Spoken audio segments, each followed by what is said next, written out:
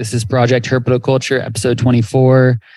I'm your host, Roy Arthur Blodgett, joined as always by the dashing Philip Leitz. And I want to give a quick shout out to Dylan and the Animals at Home Network for hosting us. The GOAT. Obligatory.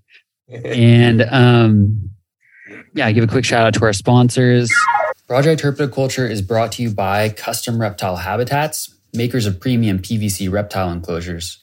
I use these vivariums personally and have been very pleased with the quality and customer service on them. We have an affiliate link for them posted in our bio, and if you make a purchase through that link, we will receive a commission at no additional cost to you. We're also supported by Cold-Blooded Caffeine, roasters of quality coffees from across the globe.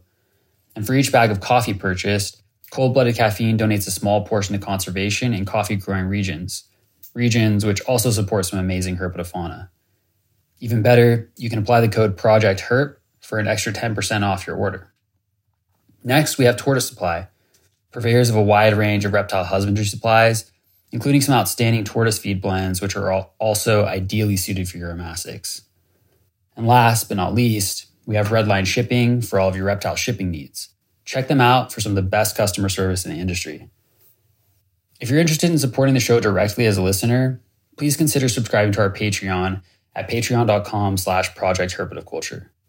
Of course, sharing the show with a referral or shout out on social media is always helpful. Just know that every ounce of support is greatly appreciated as we grow the capacity and scope of the show. We have big ambitions for Project Herpetoculture, and it's all only possible with the generosity of our listeners and sponsors. So thank you again. And with that, on to the show. Also, we have our Patreon at this point. You can find us at patreon.com/Project Herpetoculture. Any support that you want to offer to the show is much appreciated and will help us grow this thing into bigger and better things as we would like to do. Heck yeah. I'm trying to think if there's anything else I need to say here. Oh, we should say, you know what we should say? We should just say that we are psyched to be recording. I mean, we're over 20 episodes now. I can't believe the fact that we're getting positive feedback from people. It's every single show we've been able to do has been something that's been an incredible learning experience. I know I'm speaking for both of us in this situation.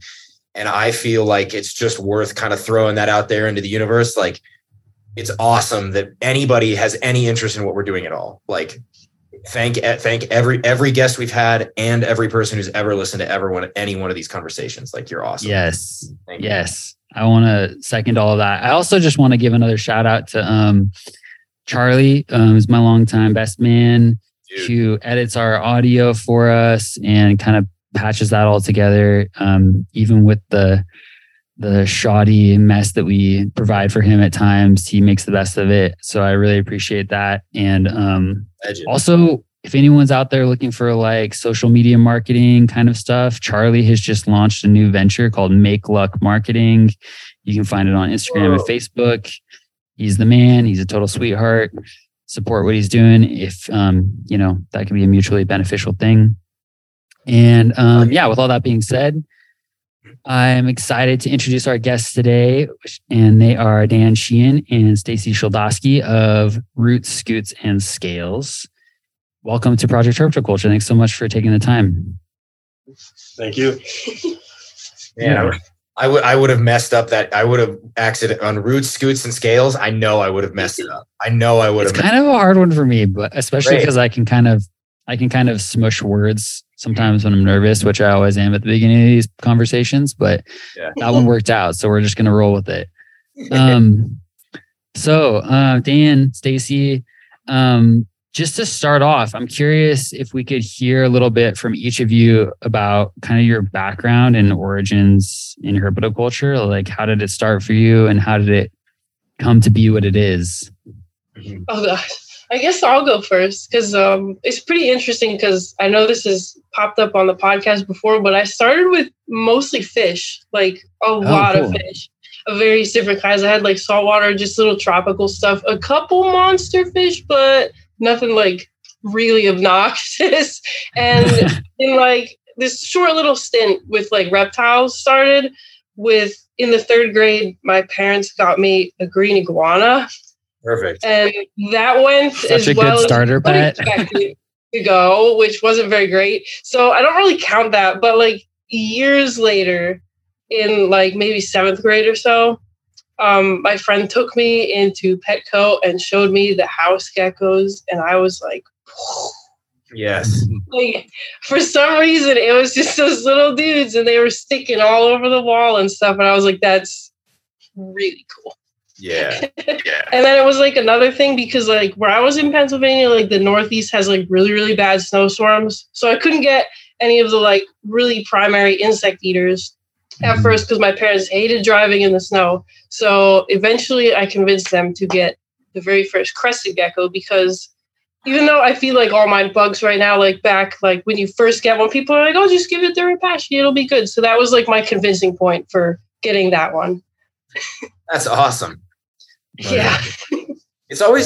I love when somebody says, you know, because like, I have this is not intended to be like critical or anything like that, but like house geckos, I think for people, you know, who've been in herpetoculture for a while, it's like, oh, a house gecko, they're like $5.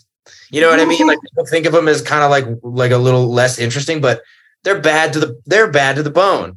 You know what I mean? They're so sick. And I feel like it's real cool for people to be like, oh no, I saw like a Komodo and it's just like, you know, it's like a cool thing to say. So I think it's awesome that a house gecko was what like kicked that off. That's so cool. Oh my God. Yeah, that's awesome. Yeah. Hell yeah. That's great. How about you, Dan? So nobody in my family, like my direct family, or even my like slightly extended family, outside of my one cousin who's about 8 years younger than me, has anything other than cats and dogs. But going back and forth between Western PA and North Delaware, spent a lot of my time in the woods when I was a kid when I wasn't in school. So we would go back to see my grandparents. And there's a picture of me probably first grade, you know, walking out of the woods with this 6-foot black rat snake just curled up around my shoulders, just like my ass off, and my parents just freaking out. And ever since then, it's just been downhill. And finally in 2012, when I came out from underneath the rock that I lived under and started college, a friend of mine was like, hey, we're going to a reptile show. It was like, oh shit, how am I going to find a way to do this every month? Like every other month. Yeah. Like, after the crested gecko, I found out about the Hamburg show in Pennsylvania. And I was like, I begged my parents to drive me there. And we went there and it was just swarms of people. It was like sensory overload. Oh yeah. It definitely started off that way. And I think first animal, and I think the only animal I've ever gotten permission to bring home was a blue-tongued skink. And awesome. Yeah. After that, it was, you know, just show up with something and ask for forgiveness and never permission. Yeah, for sure. Whoops. I don't know where all these snakes came from. Wait, there's another tub somewhere under my bed? No, I don't know anything about that. That was here. That's been here. When they say you can't get any more, that's when you start incubating them, and then you just make more. Yeah, for sure. There you go. Yeah. Anything you can do. It's like you're only allowed to have, like, I remember making these little bargains with my old man when I lived at home, and like I was breeding bearded dragons at the time. I was like 15 years old. You know what I mean? And I was like, I want more. And he was like, nope, no more. And I was like, but I can breed them, right? And he was like, yep. Cause then you can sell them and make a little money. And so then I was like, perfect. So I just like, when they bred, I was like, all right, now we've got 100 and you can't say shit, old man. It was awesome. It was a good time. Those are great bargains to make with your parents so you could get away with doing what you wanted. That's a lot of fun. I feel like I was really lucky in that, like, I mean, my dad early on he was into herps himself. So that was easy. But then like later on, my parents split up and I lived with my mom, and my mom was terrified of snakes in particular. But she was also just like, she wanted to be a supportive mom, you know, and she could tell I was like obsessed, you know. It was like my special interest was reptiles ever since I was like, you know, an embryo. So she just kind of allowed it to happen. But in hindsight, I really, I just got to say thanks, Mom, because she really put up with a lot of huge colubrids in her house for somebody who's scared of snakes. My mom actually, for my 18th birthday, I will admit I am way out of it now, but first snake I ever bought was a ball python. It was Petco Special. It was my first. And my mom, for my 18th birthday, scared is holding it like this. And like you could see like the fear on her face, and she took a photo of it and had it framed for me. Yes. That was a gift for my 18th birthday, and I was like, see, I think mine's like partially genetic because in like the 80s, my brother's kindergarten class took a field trip to their house because there were so many reptiles in it. Love it. Awesome. So we got out of that for like a big chunk of when I was like really small, but that's why I was allowed to have a significant quantity growing up. Yeah. Yeah. That's so cool. That's great. I have one quick story because I just remembered this. Yeah. When I was in like, I don't know, must have been like 8 or 9 years old, something. I did one of those things where, I got out of school at like 2:45, but my parents worked until 5 or 6. And so I did like an after school thing. Right. And it was like just something set up by the school where you'd school would let out, you'd go to the cafeteria, and then you'd, fuck around for 2 or 3 hours until your parents came and got you, and there were adults supervising, like an after school program. Right. Yeah. And, one of them at one point, this is in Arvada, Colorado, right? Little tiny elementary school. And I remember there was like this, we let out to go outside and there was like a pathway going down to the basketball court. And it's like a little paved thing. And it was like a paved stairway that was going between 2 big rows of pines and stuff, because there was a little bit of open space. Mm-hmm. And I was walking along the staircase, and on one side of the stairs, there was a big old garter snake, like a big one, big Western, or not Western. I don't know why I said that, but big garter snake. And I remember I was like, sick, and just no thought at all. Just went to go grab it, pick it up and take a look. Sent it on me, bit me like 20 times. And I'm just like, awesome. This is great. Like I didn't care, just happy about it. But it was a pretty substantially sized garter snake. So it kind of left little pinpricks and it was bleeding. Mm-hmm. So anyway, I go back inside, and one of the adults who was supervising, like, hey, what happened to your arm? I'm like, oh, I just found this garter snake out there and got bit. And she freaks out and calls an ambulance to come to the thing because she didn't know. I was like 8 or 9 years old. I was like a little kid. I had no idea. And the next thing I know, there's like people coming in. They're like, do you know what kind of snake bit you? I'm like, yeah. I was like, garter snake, Thamnophis natrix, not a big deal at all. Why are you here? And like the paramedic was like, oh, okay. Just another, it was like a false alarm. It was an accident. She just thought, she didn't know, right? She was like, had just gone through like, here's how to make it so kids don't die in your care training, and was like, totally. You got bit by a snake. Shit. What if it was a rattlesnake? And, again, I was just a kid. How was she supposed to know that I knew what I was looking at? Yeah, she like trust you. Yeah. She's not going to be like, this 8-year-old knows what he's talking about, And then what was funny is like, I think I have like a memory of my mom coming to pick me up and finding out about all of this. And she was like, no, it's fine. Like he fucks with all the animals outside the house. He was hunting salamanders in Connecticut when he was 3 and 4 years old. Like, it's fine, like, anyway, that was my story. I got caught with a bunch of salamanders in my pockets in kindergarten. No way.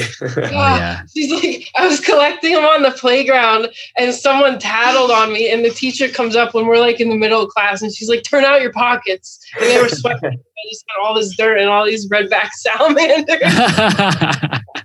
Busted. Classic, dude. That's fantastic. Oh my God. That's great. That's heartwarming. This reminds me of like 7th grade, we had to do like this like big it was like our first like big research project, multiple different components. You had to like write several different essays and stuff like that. And of course, like, I'm like, okay, how can I make this project about snakes? And so I basically, I think like, you had to like start with like a question. So I think my question was like, what do we know about rattlesnakes in the United States or something like that?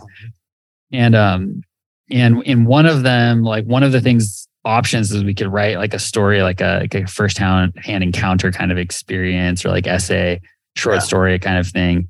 And so I wrote the story of like the first time I caught a rattlesnake. And so I was 13, and I remember just like my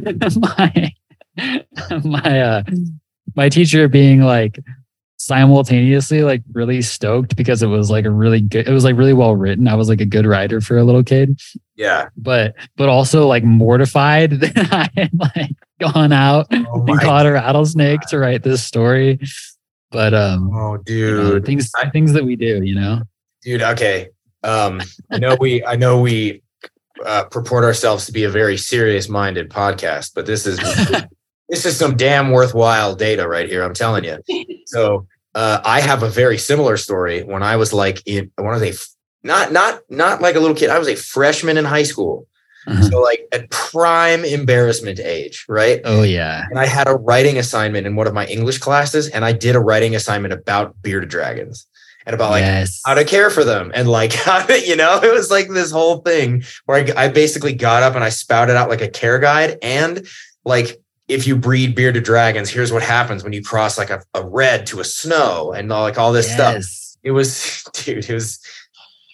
horribly embarrassing, like in retrospect, because dude, like the whole class was just like, oh my gosh, just like I definitely did the same thing about crested geckos. So hell yes, you're not alone, Phil. We're with you. I feel seen and heard for the first time in my life. Do you ever do like what do you want to be when you grow up? And like you go in and be like, I wanted to be a herpetologist. Oh yeah. First question they ever asked, like before like even 3 sentences in, is that the study of venereal diseases? Oh my God. Exactly. Oh yes. We've all been there, haven't we? Oh yeah. Yeah. I mean, I still cringe every single time people are like, what are you into? And I'm like, herpetoculture. And they're like, what the heck? Does it have something to do with herpes? But totally. It's like it's always gonna happen, you know. You just gotta be braced for it. It almost sounds better to say that than, you know, because it's like you have two choices, right? When people say like, oh, what do you mean? You know, I'll say, oh, I'll be teaching jujitsu, and I'll, you know, somebody be like, oh, what do you know, what's your day gig or whatever? And I'm like, you know, this really, I try to like dodge the topic a little bit, like not because I'm ashamed to share it, because I just don't know how to describe it to people. And then they're like, oh, you don't do anything else outside of jujitsu? And I'm like, and it's, then you have a choice, right? You either go with the herpetoculturist angle, which is like herpy what? Haha.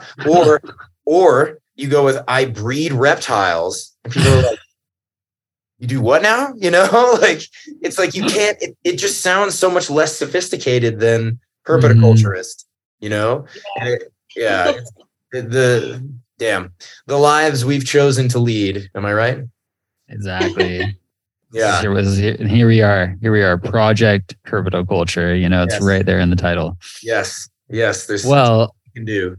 Before we slide even further off the rails, not that we need to stay on the rails. I think this is great, but I know that the two of you have like distinct differences in like what you're focused on personally in herpetoculture, but there's also like overlap, and you kind of join forces. So I'm curious if you could each describe like what are your personal kind of passions when it comes to like certain species or taxa within herpetoculture. Like, what are you focused on? What are you working with?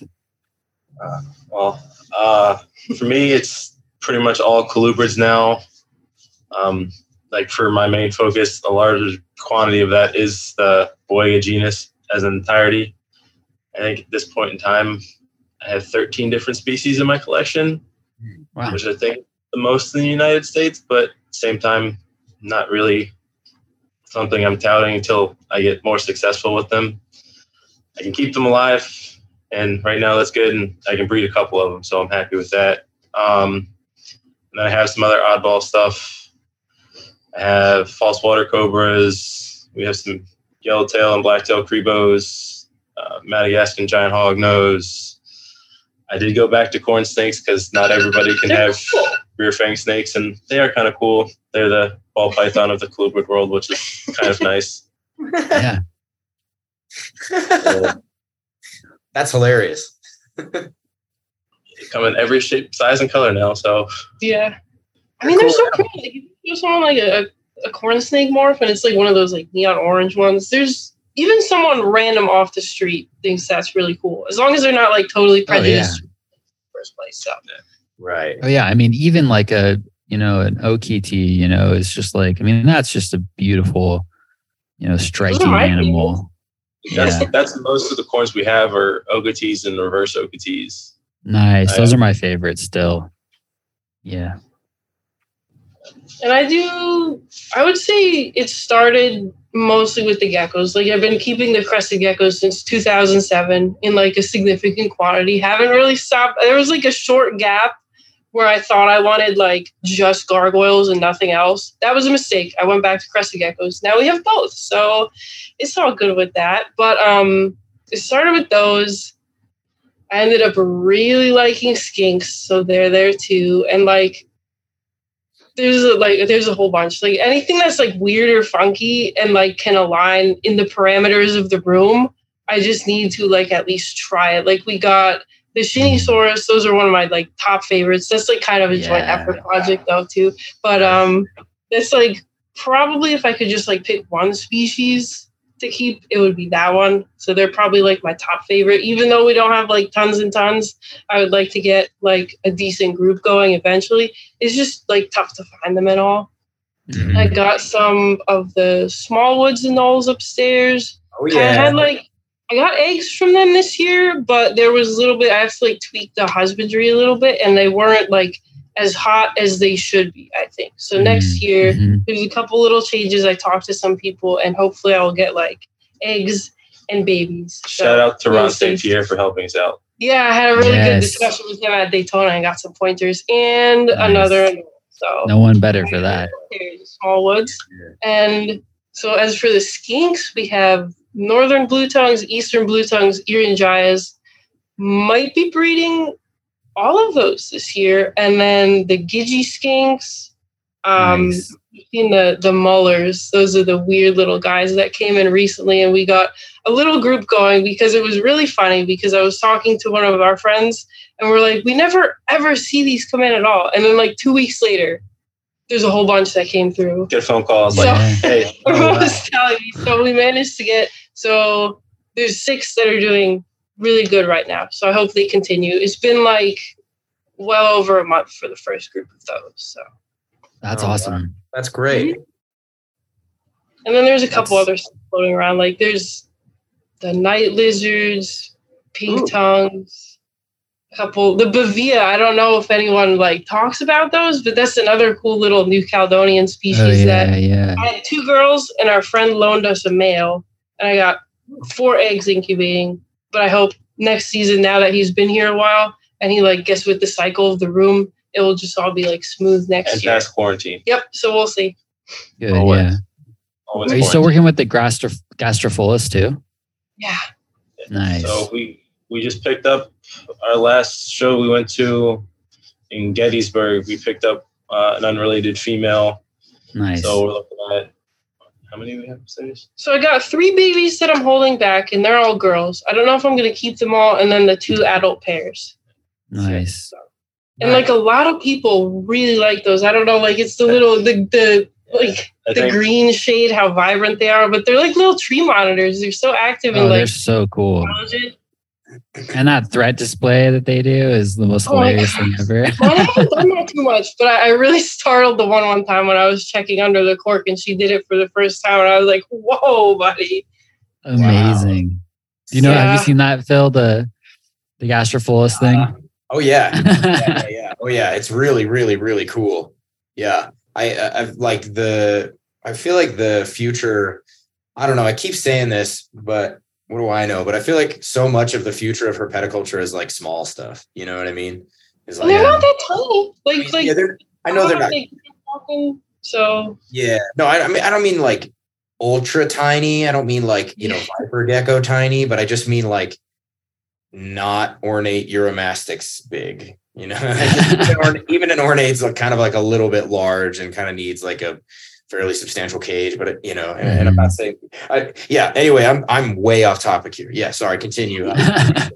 But no, the gastros are cool, and like they have the little monitors. Like some of them that I've like raised from little tiny babies, they'll come up on your hand and they'll like be just like running around, just like the Ackies are sometimes. It's pretty cute. Oh yeah.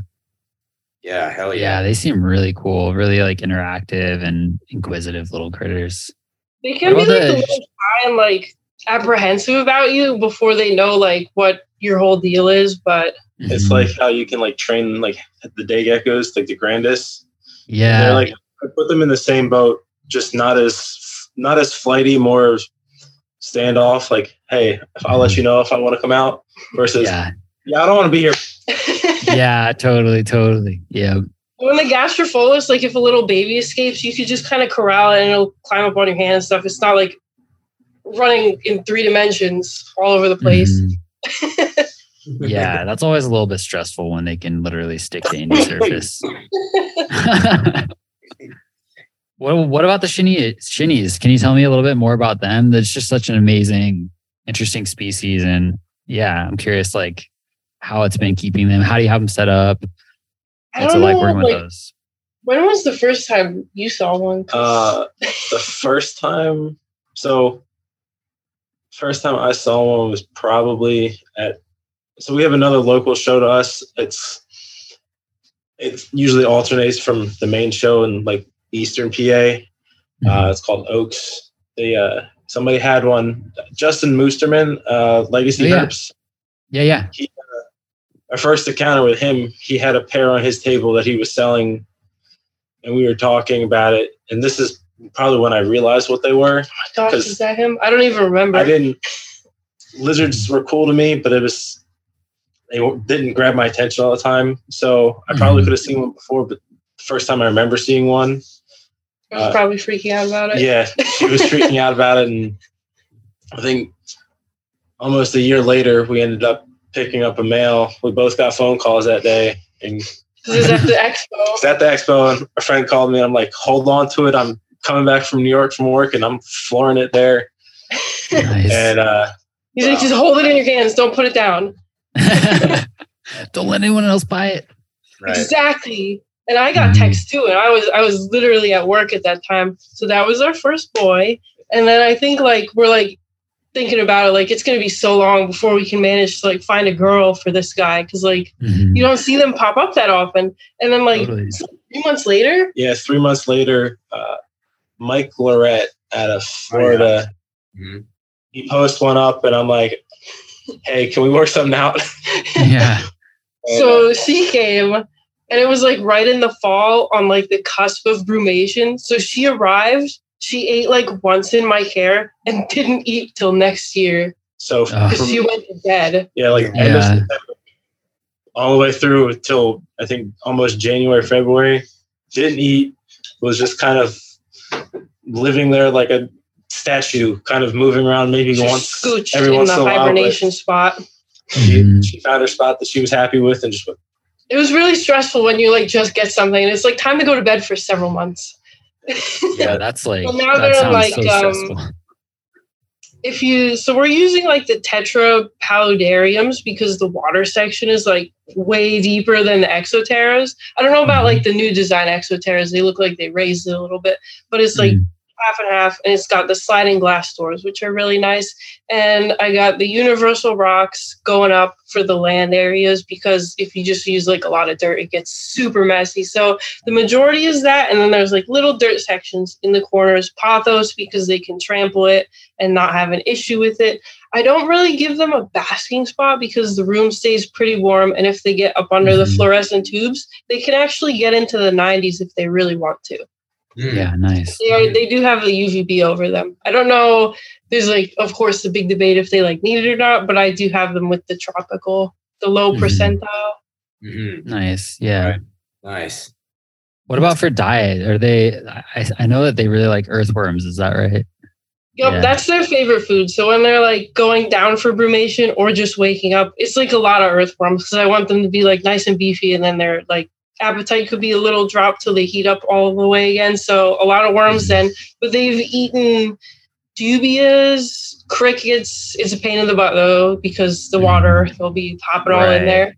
So, and I've given them like pieces of shrimp and like little smelts they'll eat as well. And we tried pinkies with the female, and she eats them too. Yeah, I think it helps when she's pregnant. So that's the only time we give her that, and that's definitely a moderation thing. That's not super. Of course. That's like a very small amount, but it's mostly bugs and earthworms. They're not at all. They also, I did recently try because someone told me they like this, the Rapashi grub pie. Oh, cool. Like the one for like bearded dragons and blue tongue skinks and stuff. And if you get that, they cut it in little cubes and stuff and tongue feed it to them. They do actually like that a lot. So that's a little bit that I started doing.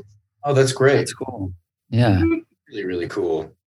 That's just that's like one of those, I don't know. There's just certain like species, within herpetoculture that are kind of iconic, or charismatic species. And that's definitely one I think about a lot, Shiniasaurus. And my buddy, Danny Craig in the UK has had a lot of success breeding them. And he and I are always talking about him, always bugging him about those. I saw his posts. He has so many. So, yeah.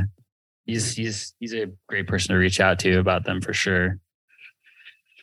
But I know that you also, obviously, so it's you clearly have a strong emphasis on New Caledonian stuff. That's like you said, you've been keeping Cressy since 2007, which is, that's not a small thing. That's a long time. That's some tenure.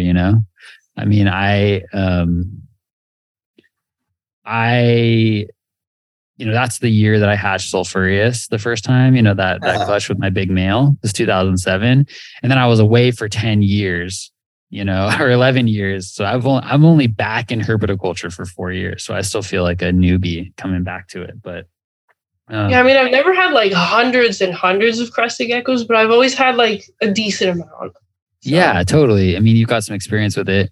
And I know that you were saying, kind of offline, you and I were messaging about them on Facebook a bit, and you were saying that you've got some kind of different ideas or some kind of controversial opinions about how to properly keep New Caledonians. So I'm wondering if you're willing, if we can open that can of worms a little bit. I'm curious to hear about it. Yeah, Dan's trying to hold it together here all the time over this, but like the bugs aspect, they need the bugs. There have been like studies, and like a huge part of their diet in the wild is still bugs. And people on these groups just like sign on and read information and start repeating it and repeating it and repeating it. And they're just like, oh, they don't actually need bugs. You can just give them like the fruit paste. And I'm like, but even if you think about it, like all the fruit in the wild is seasonal and there's bugs all over the place. Like they're going to find them, and like they grow so much better when you offer them. So I try for at least 2 times a week, sometimes more. It depends basically. And like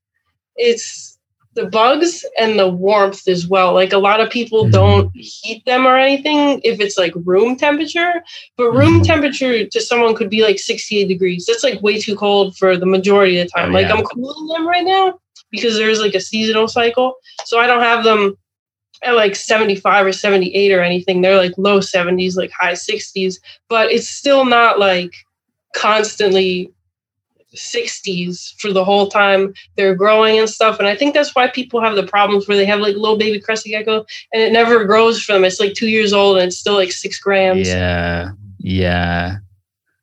It seems like that's a really common thing. It's the bugs and the heat.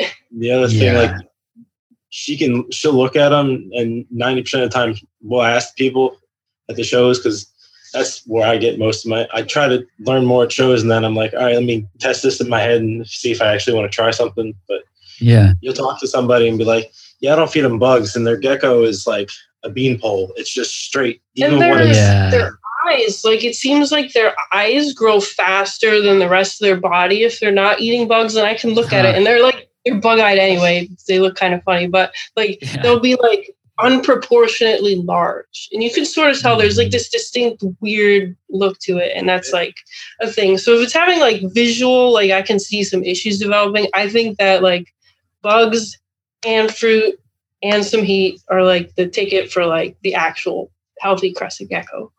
Yeah, that makes a lot of sense to me. And this also applies to gargoyles as well. I found the same thing. They all eat bugs. They all like bugs. But this was the first year we were actually like breeding the gargoyles because we bought them when they were little itty bitty babies. So it took a couple years and they got big. So that's great. It reminds me of when we talked. I think it was when we were talking to Dr. Chapman. I think an episode we had, and I think she was talking about like with like lychees, you know, like how they're notorious for just like these like really runny, you know, runny feces on the glass, and like part of that is that like they actually need a little bit more like solid food. Essentially, they will eat, obviously they'll eat other geckos, smaller geckos. I don't have any of those yet, but I do hear like even in today in like one of the group chats I'm in for like various crested gecko related stuff, they were complaining about the lychee poop and having to clean it.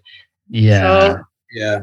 There's a similar thing with knobtail geckos, you know, like Nephrosamii, which I guess I had no idea for a long time. I didn't know that they were fairly predatory. You know what I mean? Yeah. And you give them some pretty substantial prey items. And so there was a few times where I've fed them, you know, instead of just feeding insects, I've given them like baby banded geckos. And they go nuts for those things. It's pretty sweet. Oh, yeah. Yeah. It's a little rough, but you know, gotta do what you gotta Totally. do. Cycle of life. Like I know one of Stacy's skinks upstairs is probably not natural prey, but it has the person that we got it from was keeping it in basically they put a divider in an enclosure, and they had a small spiny iguana and ended up getting in with the skink, and the skink ate it. Oh my God. He has a body count. Yeah. God, he's got a body count. You got to name him Iced Tea. That's tight. Oh my God. Brutal. Love it. That's good. Hilarious. Oh man.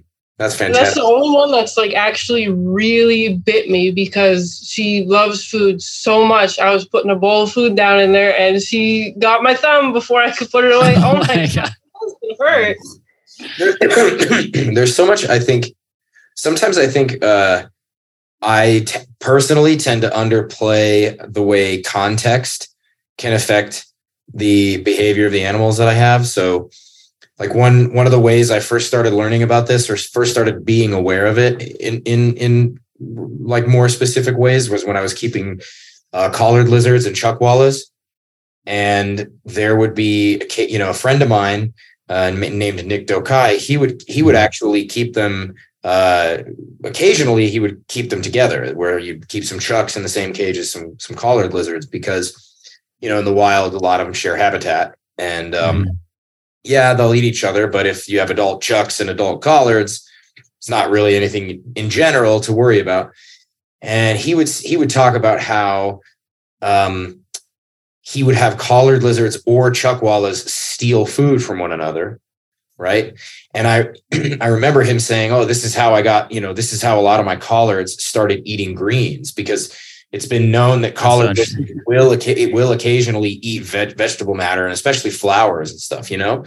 And so I was like, "Oh, that's pretty weird." So I remember keeping a couple of my Baja collared lizards in with my chuckwallas for a very short period of time, and they started eating flowers. And sometimes I wonder if that's like a context thing. Sometimes I wonder if that's like a microbiome thing, you know, like what, there's probably a whole mess of factors that go into changing something like that. And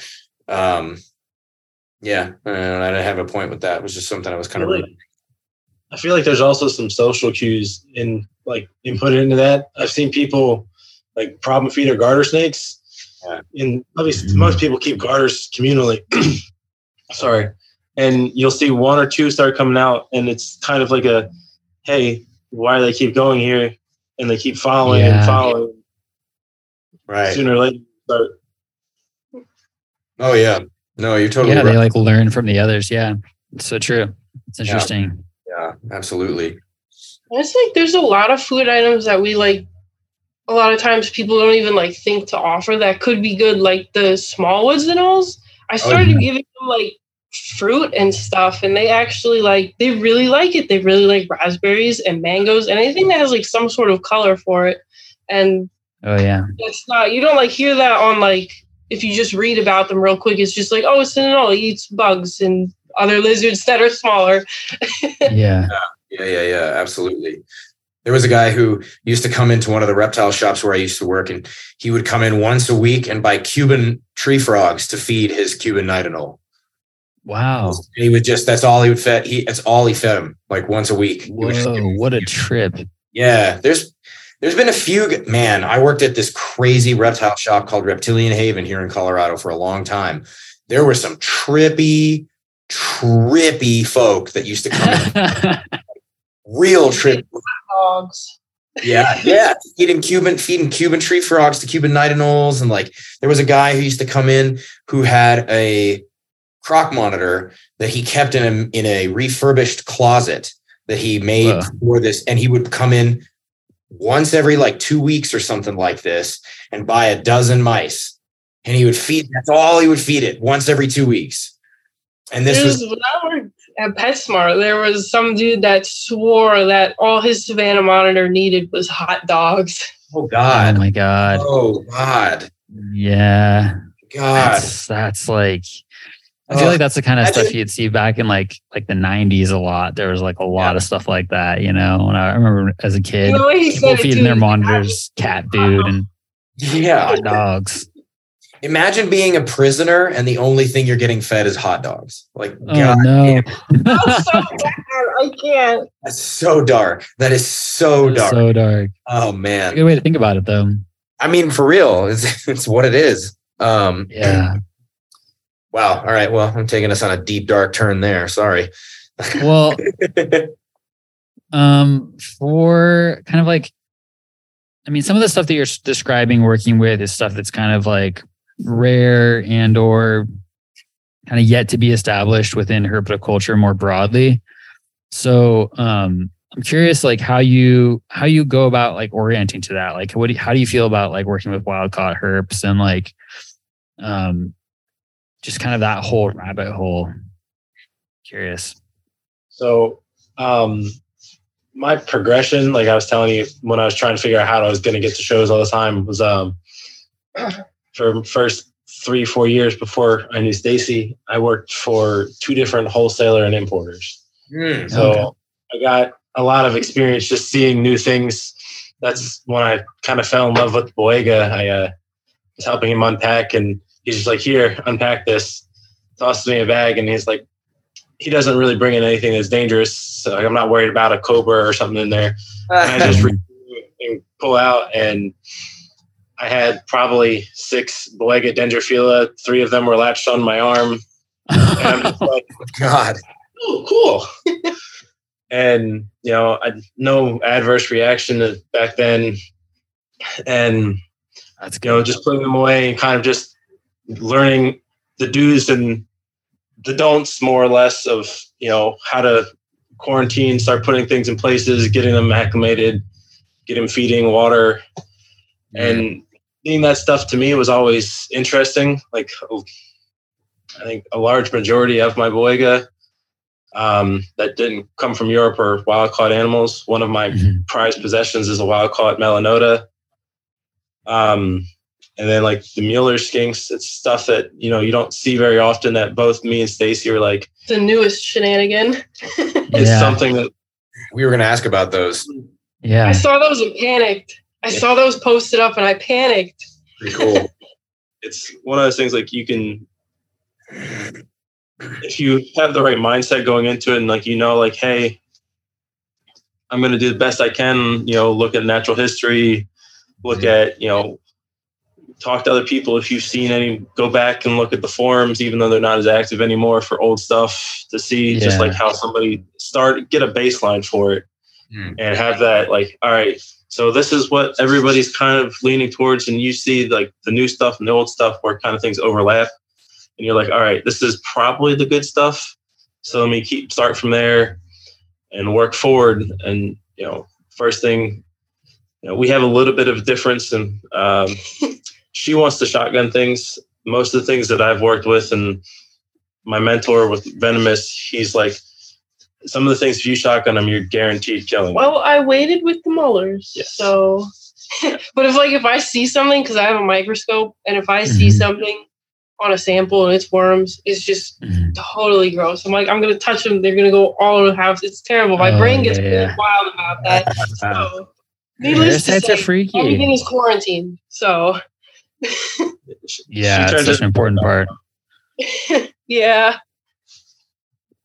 That's interesting. So that's really intriguing because I definitely know some folks who kind of play it a little more fast and loose with their quarantine procedures, and then some that prioritize it very, very strongly. And I still sort of like unsettled on which I lean towards more myself, because obviously I quarantine everything, right? I make sure that I'm very careful, especially now, that nothing comes through the shop that I'm not, and I do extended quarantines too. It's not like some 30-day nonsense. My stuff's quarantined for 60 days for sure, minimum, but that's just because I've had too many examples of where I had something new, quarantined it for 30 days, everything seemed fine, and then something presented itself as soon as it came out of quarantine, but at the same time,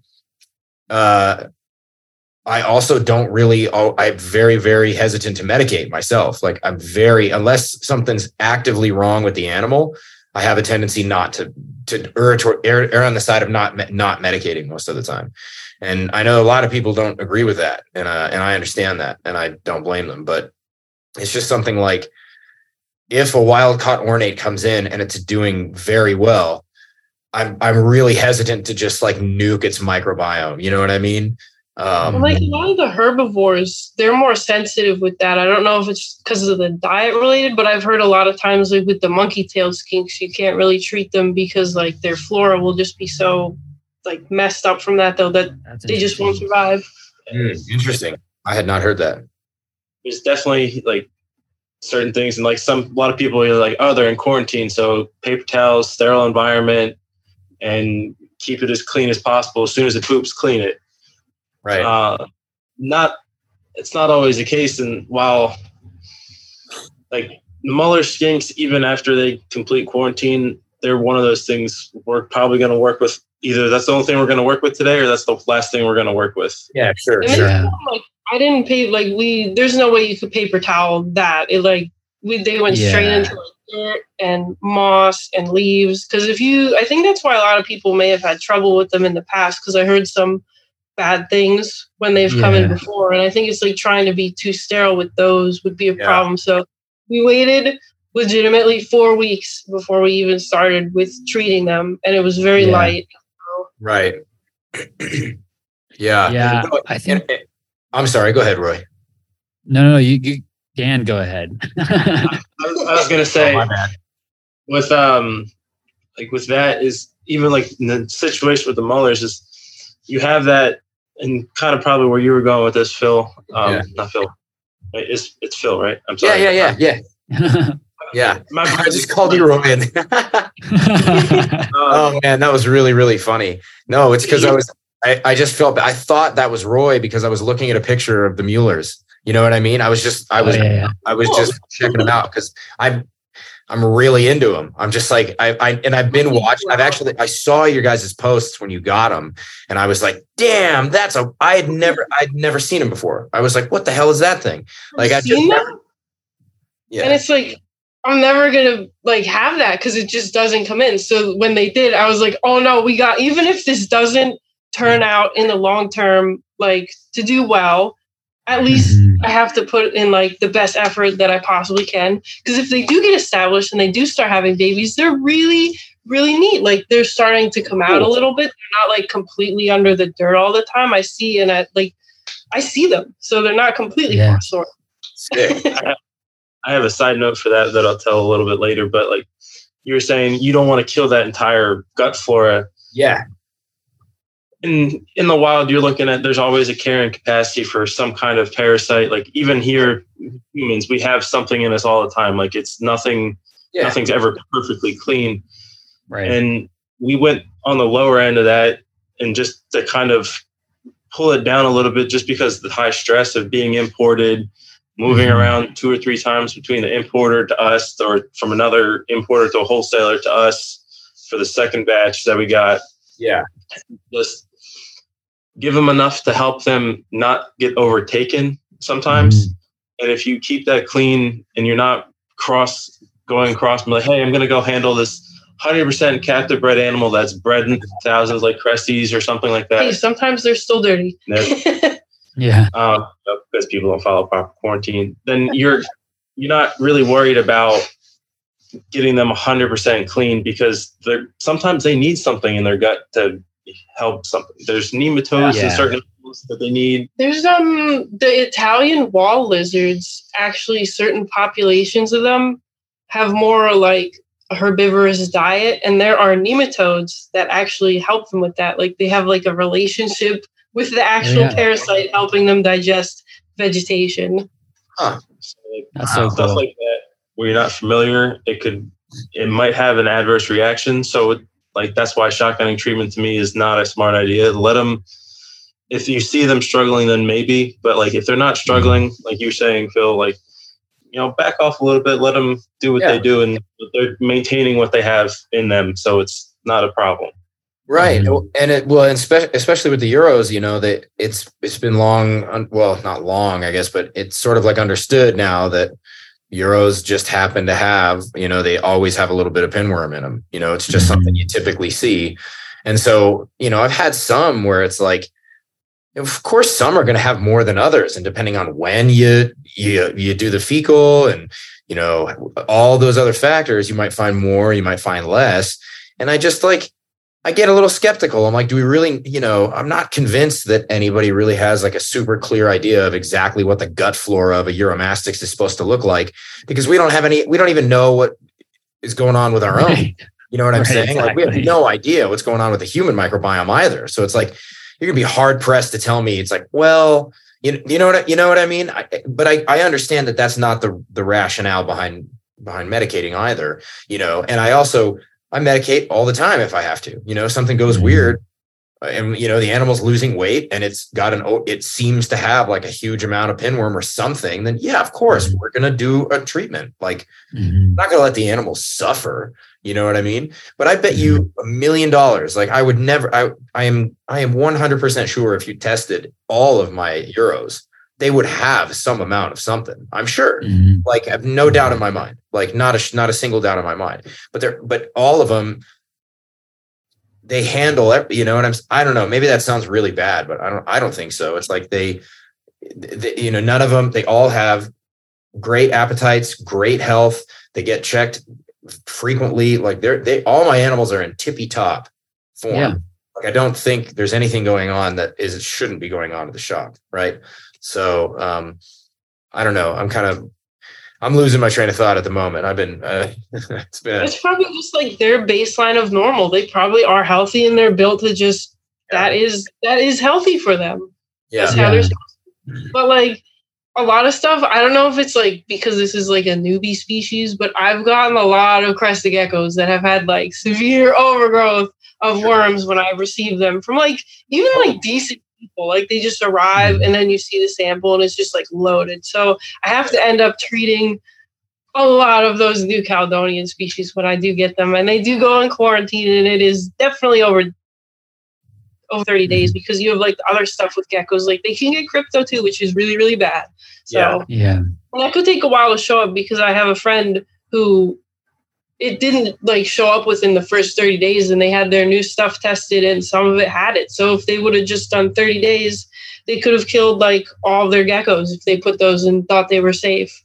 Yeah. And of course, and I just want to make sure that it's clear that I'm not like, I am not in any way trying to be critical of what you're doing at all. Like, just so that's clear. I just wanted to make sure that didn't come. There's several levels. Like with the crested geckos, that's how I do it. With the molars, we did that differently because they're so weird and we don't know that much about them. Like I have a couple Boega in my collection that I just don't want to treat because they're super slender. Like they have a little bit of density to them, but like the multimaculata that I have and the one Benculensis that I have that is debated if that's an actual species or just a variant of Trapezii are untreated from when they got here. They eat, I let them be, and it's just like, I know you probably, the Malto I'm 100% sure has parasites, but I'm just like, all right, you're eating, you're shedding.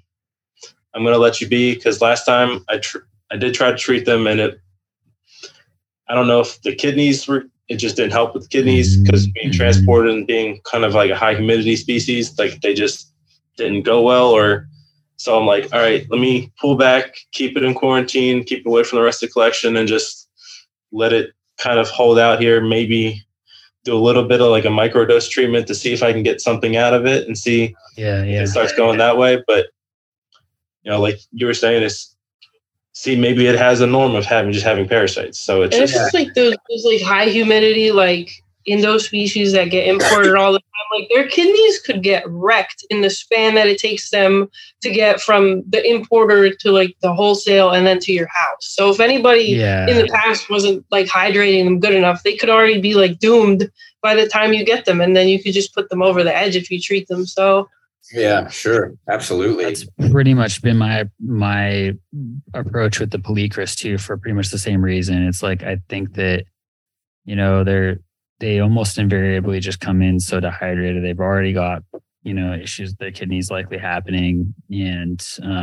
I have always just elected to go really light on treatment for them. As long as they're like eating well, as long as they're gaining weight, I try not to get too worried about it. I mean, down the line, like once they've been, in quarantine for a few months, and as long as they've got good weight and they seem solid, then sometimes I'll run fecals and treat like I said, light. But I think that with so many species that are just a little bit more sensitive, and they're already coming in dehydrated, they do, especially species like Dan, like what you said about the Boiga, that just don't have a lot of heft, they don't have a lot of like fat stores, I think it can be really difficult.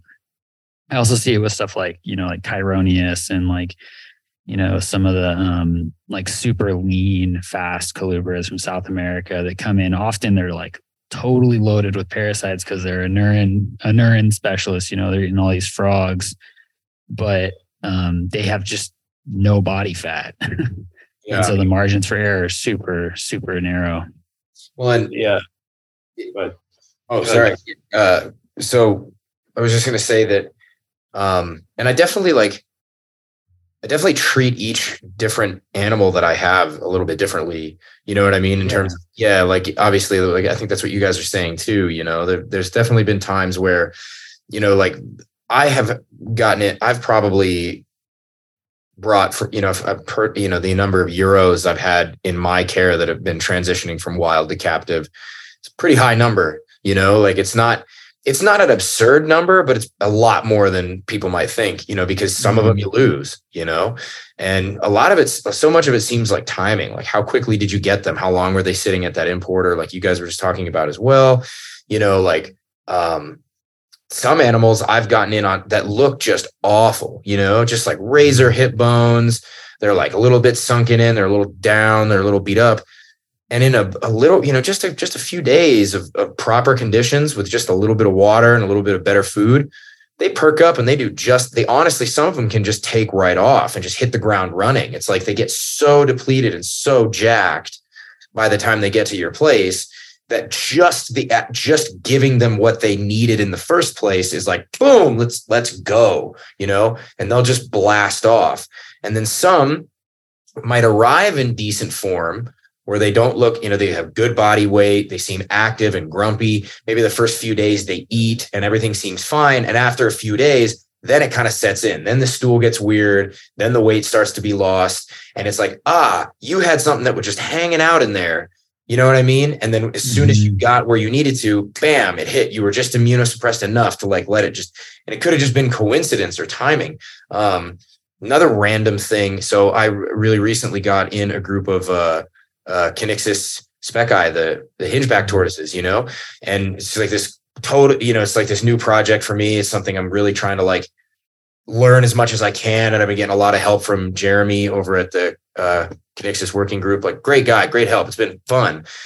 And they were all together for the first several weeks here, because I was just trying to get them in place and get them happy, get them doing their thing, just making sure everybody's eating, make sure they're clean and get some photos, get some weights, just the whole scene of when you're bringing somebody new in. And I split him over the last week or so. I split him up into individual solo cages because that's the way Jeremy's advised me to do this. And he's having great success. So I'm like, all right, let's do it. So I split him into solo cages. And just from 2 days solo, all their shit solidified.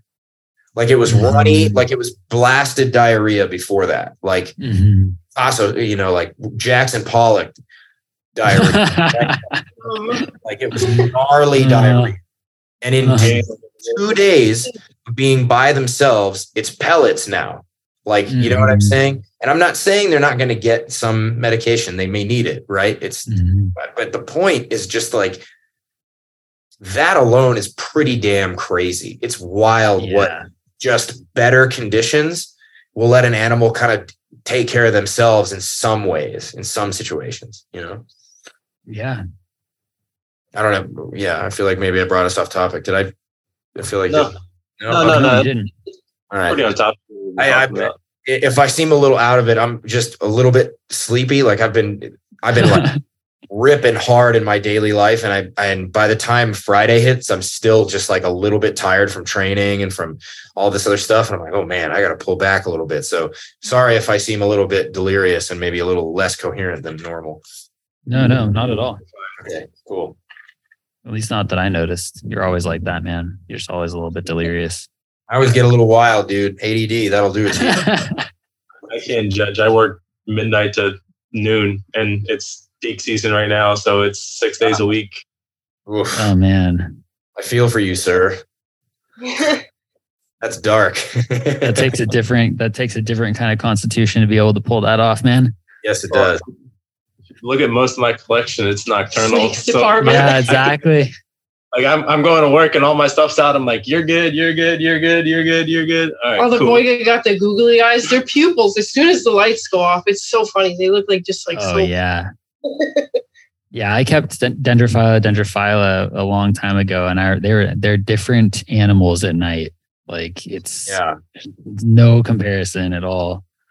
Like even like any of the nocturnal stuff, like I feed all the geckos before the lights go out for a reason, because if I'm late one day and the lights go out and they activate, it's just they're jumping all over the place. And like last night, it's a whole other thing. It was just like, here, hold this gecko. It was just throwing rhacodactylus at me while I'm feeding stuff, basically. Oh my God. Hey, so you know what? I have a bit of a maybe what might seem like a somewhat tangential question for you guys, because I love scrolling your Instagram account. Like you guys take, I mean, I don't know, maybe it's just one of you, but I'm kind of lumping the two of you together. Who's responsible for the pictures? That's you, Stacy? That's me. Okay. So this is something I talked to a lot of close friends about this, and it's not something I necessarily talk about.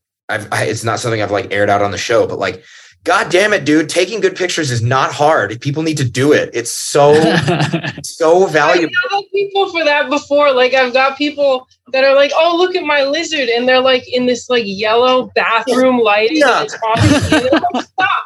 The color temperature is all wrong. Oh Go my God. near a window or something, dude, and do the same thing. It's going to look 5,000 times better.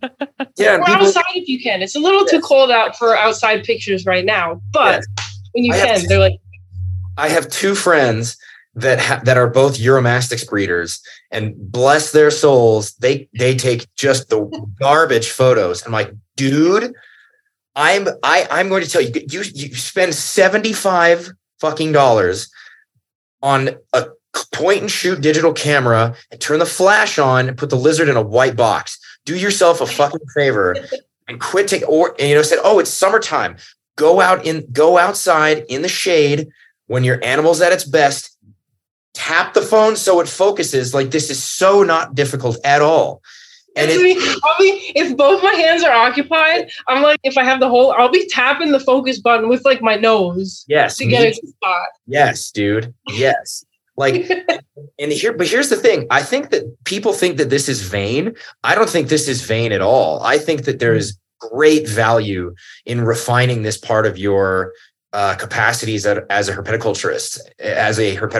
And let me allow, this is going to get a little esoteric, but I think y'all will relate. I think you're going to get this. So I think that if you're going to take photos of your animals, knowing how to photograph them properly is going to force you to understand how they tend to respond to changes in stimuli based on, like if they're a reptile whose color and like saturation and darkness ebbs and flows with temperature, mood, and stimuli, you need to know why and how that happens, right? Mm-hmm. So you need to know what's going to cause your animal to either get darker, lighter, less, you know what I'm saying?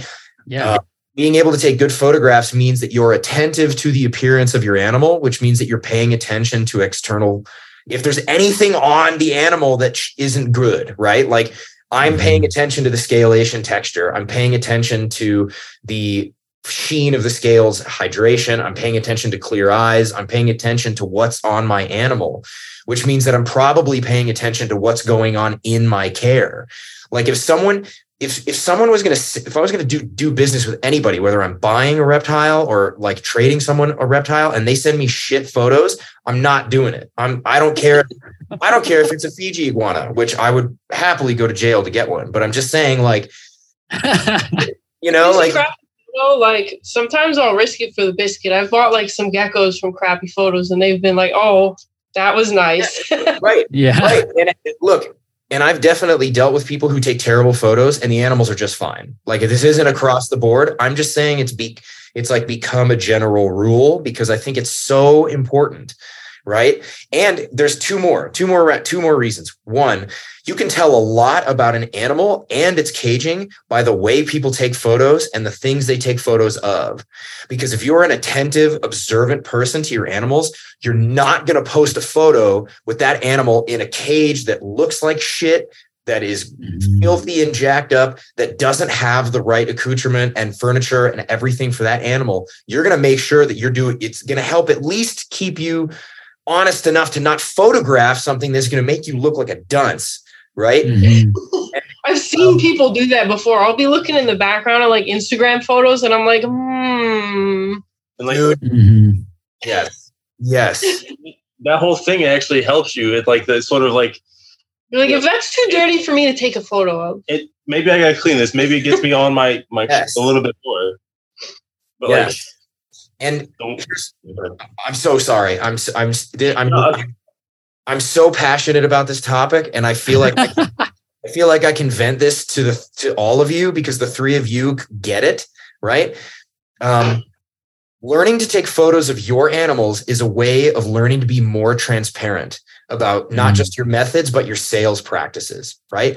I can tell if someone takes a picture of a Euromastix from very specific angles. I can tell if they're fucking hiding something. And I know they're hiding the oral buildup of shit around the mouth that some Euros get. They're hiding a scar. They're hiding the actual weight of the animal based on the angle that they put it at. Did they give it a big soak beforehand? Did they clean that animal off? Is that animal likely to look more jacked up if you didn't just spruce it up right before the picture? And I know what to look for, right? Because I have to take those pictures myself, and not trying to lie to anybody. I want everybody to see everything that's perfect about my animal. So I take a picture of it in a very specific way. And you do the same thing. You take phenomenal photos of your stuff, and it shows them in such a way that is like, look at how great I care for everything I have. You know what I mean? Because I don't think I'm like a photo expert or anything. The majority of those photos are just from like my iPhone. I didn't have a real camera till like 2 weeks ago when my best friend gave me their old one. So it's not even a brand new camera. Right. Which is even better. And the iPhone, it's what, an iPhone 6? 8?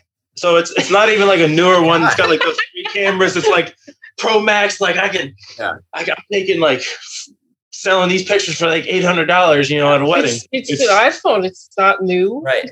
Which in my opinion speaks even more to that, because you're not able to like gussy up the image in any way. It's just like it is perfect.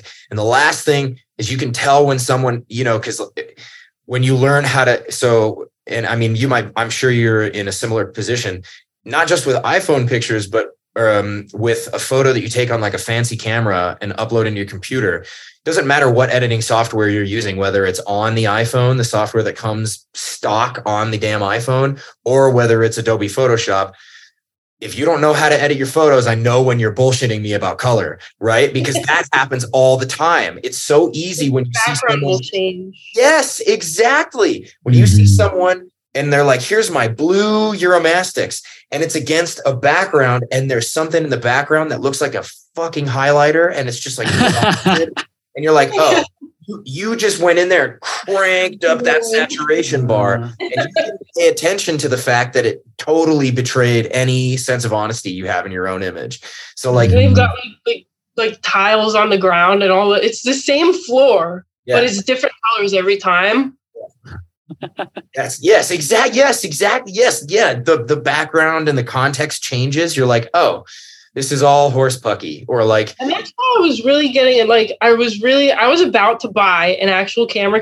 If I didn't get this gifted to me, I would have bought one, because iPhone has like auto white balance. Yep. And sometimes even that could screw you up. Like the background will be different colors and you don't even have to edit. It's just the lighting is weird that day. Yes. Yeah. Totally. And that's annoying to me, because I see it with my eyes and I'm like, that's not correct. Yes. It's so infuriating. And I have an art degree, so I have like been trained for more like 2 decades how to see when someone's like fucking with you with a picture. Like, I know you're a liar, dude. Stop it. And it just drives me bananas, and I'm so psyched. So anyway, I just wanted to people undervalue that dramatically. And like, that is one of the reasons that your Instagram is a joy to follow, because it's excellent photos of impeccably cared for animals in great lighting, and in like, it's just keep crushing it. God damn, it's great. It's a little tough in the cold months, because obviously you can't bring like geckos outside and stuff for the best sunlight, but sure, of course. Yeah, I get it. But still, there's ways of like not, you don't have to go from like beautiful imagery to like, it looks like someone just sent you a picture from inside their, like inside their bathroom, like you were saying. I keep calling it bathroom lighting, because it's always like yellow tinted, and the whole so yellow. There's a filter over it. It's like the lighting we have right now. Oh my gosh. Yeah. If someone sends me a photo like this Zoom recording looks like, I'm not going to do the reptile with them. I'm not going to do the trade. Oh God. Oh man. The best thing that, like, even if you don't like know, like if it's your first photograph ever, just like go outside and use the natural lighting, or go by a window, or like even the UVB bulbs in the enclosures put out a nice wavelength for pictures, in my opinion. Like even the in-cage photos are nice. So do the Arcadia. Yeah. They do UVB, so it's shout out to our new sponsor, Arcadia. No, just oh my goodness. No, I'm just kidding. I also use Arcadia for all the Euros. I love their products. They're great. Arcadia, if you guys want to work out any sponsorship or anything, you can just text me or Roy. You can send us an email. projectherpeticulture.com@gmail.com. I got some really good photos of like the Smallwoods anoles in cage with the Arcadia lights. So shout out whenever that happens. That's what lights it was. Go Arcadia. Let's go. Send me some jungle, please. Oh man. All right. Those are so nice. Yeah, I'm getting us way off course here. Sorry, Roy. Like, let me just. No, that's good. I thoroughly enjoyed that whole thing, and I totally get it. It's important to geek about the lighting and the photos too. Yeah, I can tell. I'm actually like, I want to get like a nicer camera. My camera is like 10 or 15 years old at this point, and I want to get like a newer one so I can up my game in that regard. But you take great photos. Anyway, great. Thanks. Yeah, I like to do it. Like, there's someone that follows our Instagram that legitimately, like, who told us that they see the photos and they're like getting like over their fear of snakes, basically, because of our Instagram. Cool. And it's like not a person at all. And they happen to follow us, because I think they're like one of my sister's friends. Yeah. So like, my kids still share my stuff, and I see her on occasion. She's like they make me like think like, oh, they're pretty, and like it just gets rid of that negative association. Like she's not coming over handling them, but it's like they're not that evil, slimy, like mongering thing that everybody depicts them to be. Yeah, totally. So I want to backtrack to something a little bit just because you mentioned it in passing, and I don't know how much you want to talk about this, but I'm curious if you want to tell us at all about that melanota that you mentioned as being one of your prized possessions. So it's also a melanota that is featured on that Instagram. You can see some beautiful photos of it, people, but those are some recent photos that like I need to get some recent photos of her. We haven't bothered her like at all, basically. She gets fed and gets left alone. But a good friend of mine, I don't know if he wants me to publicly say his name, calls me up. Swarmed by messages. 9:00 on a Thursday. Is like, hey, this is coming in a box. What do you think it's worth? And my immediate response is like, it's okay if you say this is a lowball offer, but I'm going to give you a number and you're just going to say yes or no. And like, I know it was coming in with really bad nose rub and just other than that, it looked fine from the photos that I got. I actually found the person who had it in Malaysia that imported it. I found his Instagram and I was like, that's my snake. Yeah. But so for those of you that probably aren't familiar with it, it's a striped variant of a melanota. To my knowledge, it's only 2 or 3 of them that are known that I can think of. It's the only one in the United States that I know of. So normally they're vertical banding all the way down, like one scale line versus the dendros, which have a little bit of triangle and they don't always meet at the top.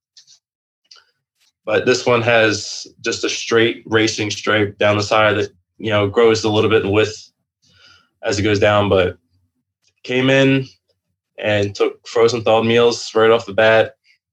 Oh, that's so good. It was when it eats really good. Like that's one of the reasons, like that, like we're 99% sure it's a melanota because it's like a stereotype of anytime a dendro comes in, you're struggling to get it to start feeding, like almost always. Like there's very few times and like melanota just come in so much girthier and they just start off like anything that has like a Malaysian and Indo counterpart, like Goniosoma or one of them. The size in general is just massive difference. It's kind of funny. I've noticed that too. Yeah, I've noticed that. Also, I can substantiate that a little bit from my own experience. Just the dendrophylla that I had were dendrophylla, and they were not easy to get going on food. They took a long time. They eventually came around, but it was forever to get them to go. But that snake is amazing. I'm so glad that it's doing well for you because I remember when you first got it, I think you sent me a couple of pictures and I was like, oh man, I was like so excited, but also it was like, it's one of those moments where it's like, I'm excited for you, but I'm also like, God, please don't let anything happen to that snake. No pressure. The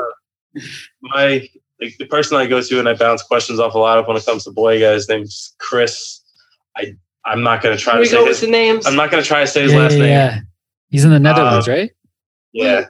But he's never even seen one in person. And he's like, he gets all the stuff coming through ham and stuff over in Germany. So he has like a lot of the stuff that we get that comes in, it filters through.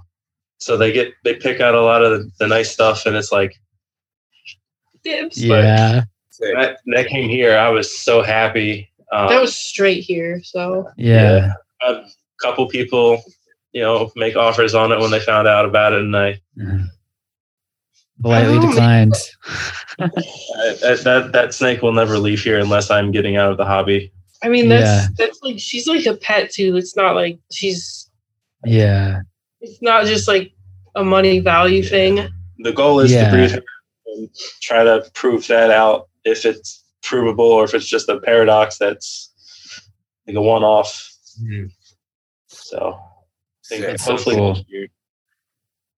It's so cool you're able to find the original person who found it in Malaysia too on Instagram. I had the same thing happen with I have a Phrynonax polylepis that's super weird. It's like solid red, and it's like the only one that any of us have seen that looks like that. And same thing, I found the person who originally collected it in Suriname had posted it, and I was like, that's the snake. And he and I messaged about it and everything. It's so wild. It's like the social media, it's like it makes the world a lot smaller somehow.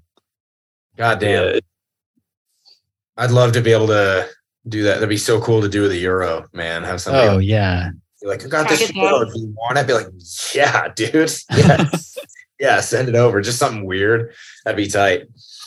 I mean, I found the best one I ever did was found like baby pictures of a baby Eastern blue tongue skink that I bought, which they're all in the United States. They're all captive bred. But I still think it was funny that I found it's like litter photo because the dude who originally bred it posted it on Facebook, and I'm like the third or fourth owner. So it's pretty fine. So I managed to get really like all the past information on it. So that's so cool. I love finding stuff like that.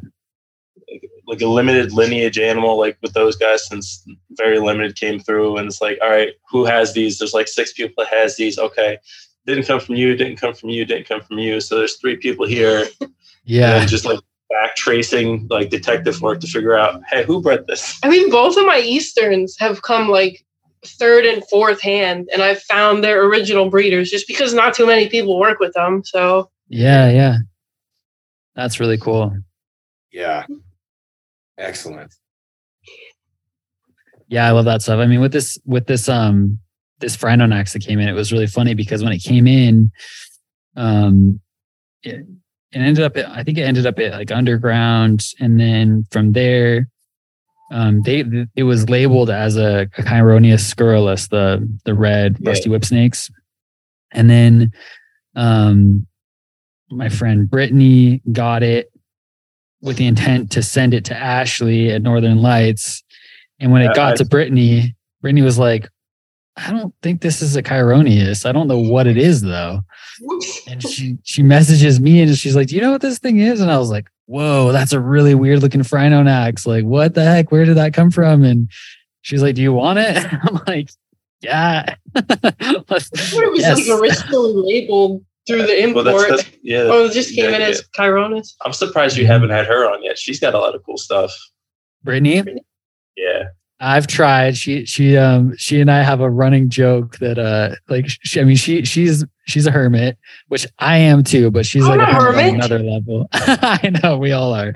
But I think but she and I are constantly joking about it, and I have to come through with like a really cool, really rare snake and send it to her first. Something podcast worthy before she'll come on the show. So it might be a while, but hopefully someday. Let me know what you're looking for. I have a lot of friends that do imports, so I get a little bit of an inside track on things. All right. I'll send you the list. It's a pretty short list of extremely obscure, rare South American snakes, but I'm going to guess there's Xenodon warneri on that list. I think it's up there. Yeah, it's one of them. She and I are always talking about those. I really would love to have a crack at those someday, but no one's been successful yet. They're tough. I think one of my regrets is, have you seen the pictures circulating around of the Leophis typhus, the velvet swamp snakes? Yeah. I sold him the male that he bred. Nice. Sold it to him, and I'm like, yeah, those are really cool snakes.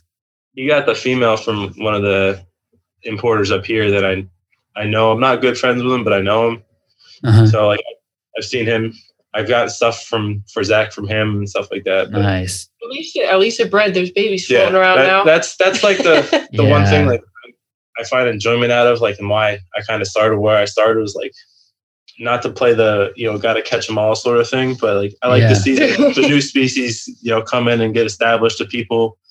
And like I've sold stuff at cost for what I pay for it, not even worrying about like the feeding and the like acclimating process. Yeah. Just so I can get somebody that I feel like will do good care. Sort of like how Ashley did, but she kind of got screwed over recently with her chironis. Yeah. And that's like a thing. There's like so many cool things that you would like to work with, and it's like you can't, like, we have a lot of stuff. We can't have all of the stuff. So yeah, it's tough because like when something shows up, you like, if that's never gonna come in again, dude. Yeah, it's definitely it does seem to be one of those things where it's so hard to focus. Not focus. That's not it. It's so hard to like say, all right, I think I'm at my limit. You get, just like we were talking about getting creative with your parents when you're a kid, trying to be like, well, you say I can't get any more bearded dragons, but if I breed them and then you know what I mean? Then it's technically I'm not buying anymore, like you're using the fine print. The same thing kind of happens in your own mind. Like I'm not joking.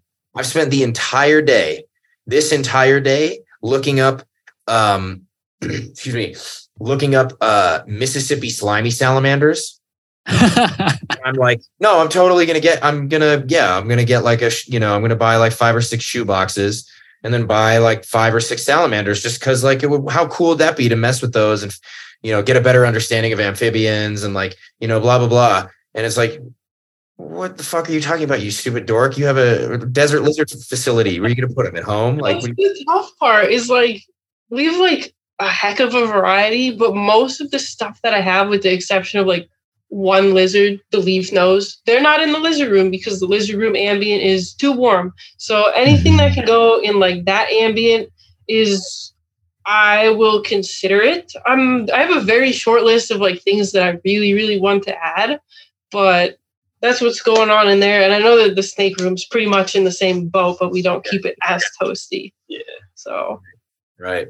Yeah, no, I know. I'm always having to like, if I'm going to throw something in here, it's going to have to be, it's like the Xenogama fit just fine because they're like Euros, just want it hot as balls. But, the tortoises, all right, well, the Conyx is going to be okay because it's pretty cool ambient. And then it rises up a little ambient in the summer, but that's pretty typical. They're going to tolerate that. I don't have to put any supplemental lighting on them. So they're going to fit in just great. Oh, I got the Pilbara now. Well, it's a fucking rock monitor. It wants the same bashing. I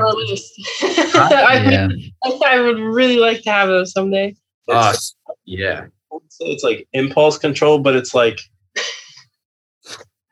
controlling your ambition is more. Yeah. I really like that.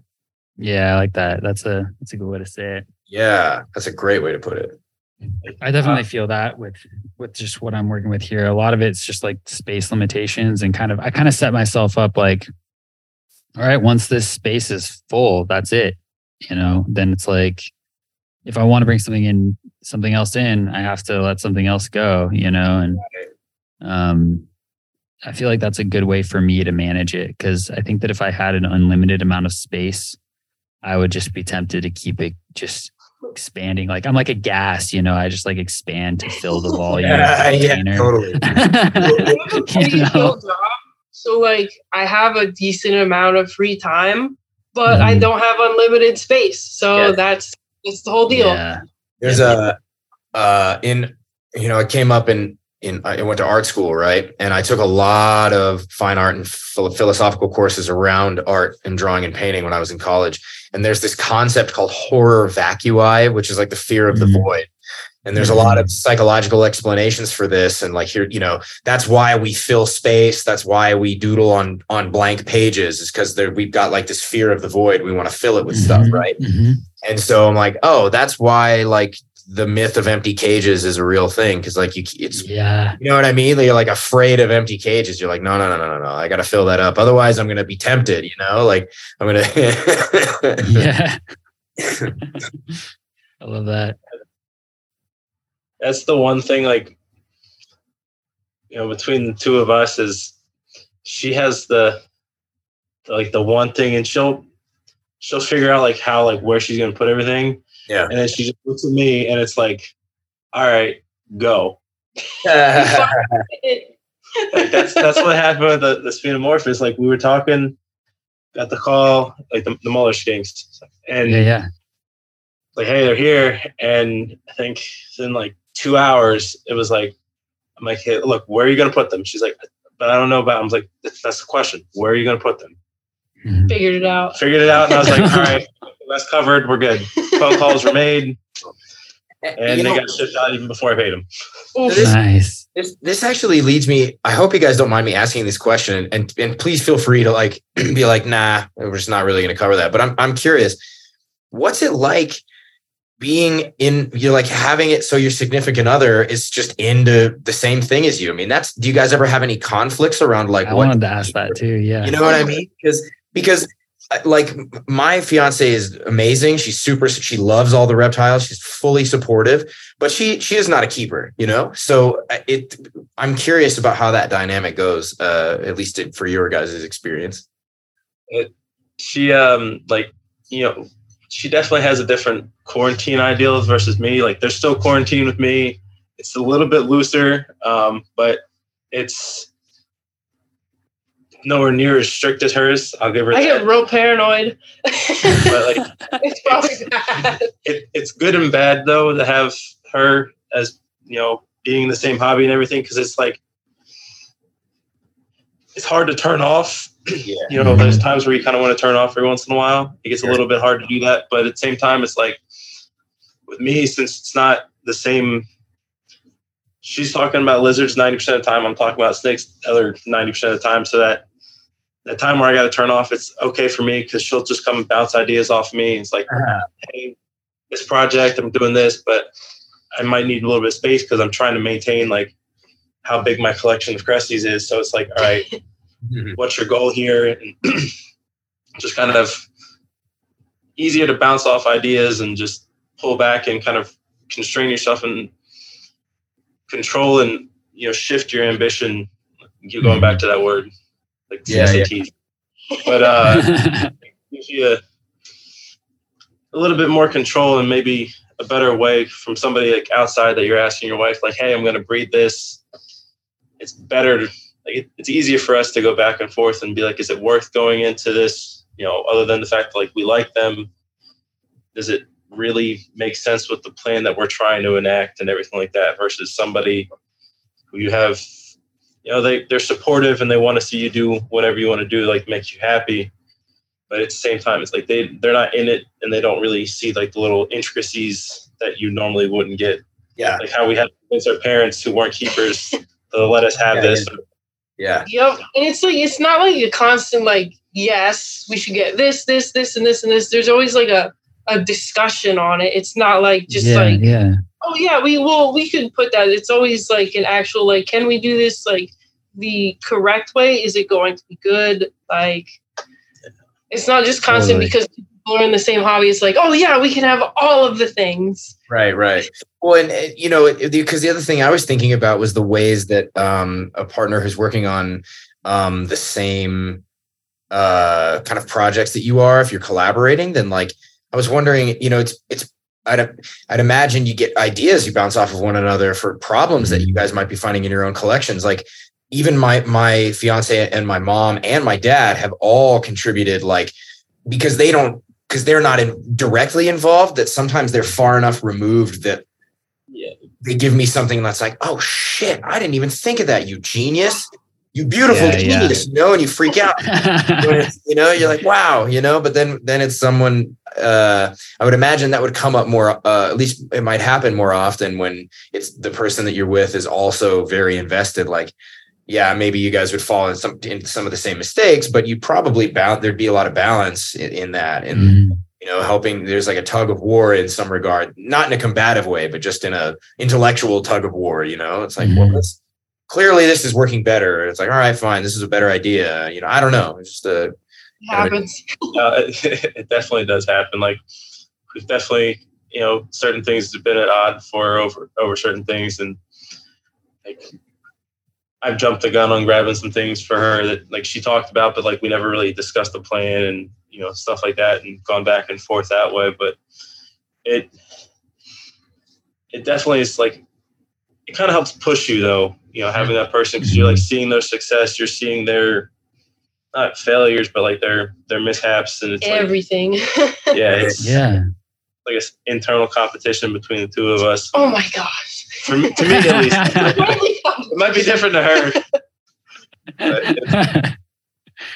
And it's like even like not even like partners and stuff, but even when you're talking to like other keepers, I like anyone who's been working with any species that's their thing for any significant amount of time has like all those little occasionally pearls of wisdom that you only get from working with that species or making the mistakes yourself. So if you talk to them, then like you will get that. If they share it, because some people don't always share their knowledge, but if you're in it for long enough, you'll learn all of it basically if you're intuitive with whatever species. Totally.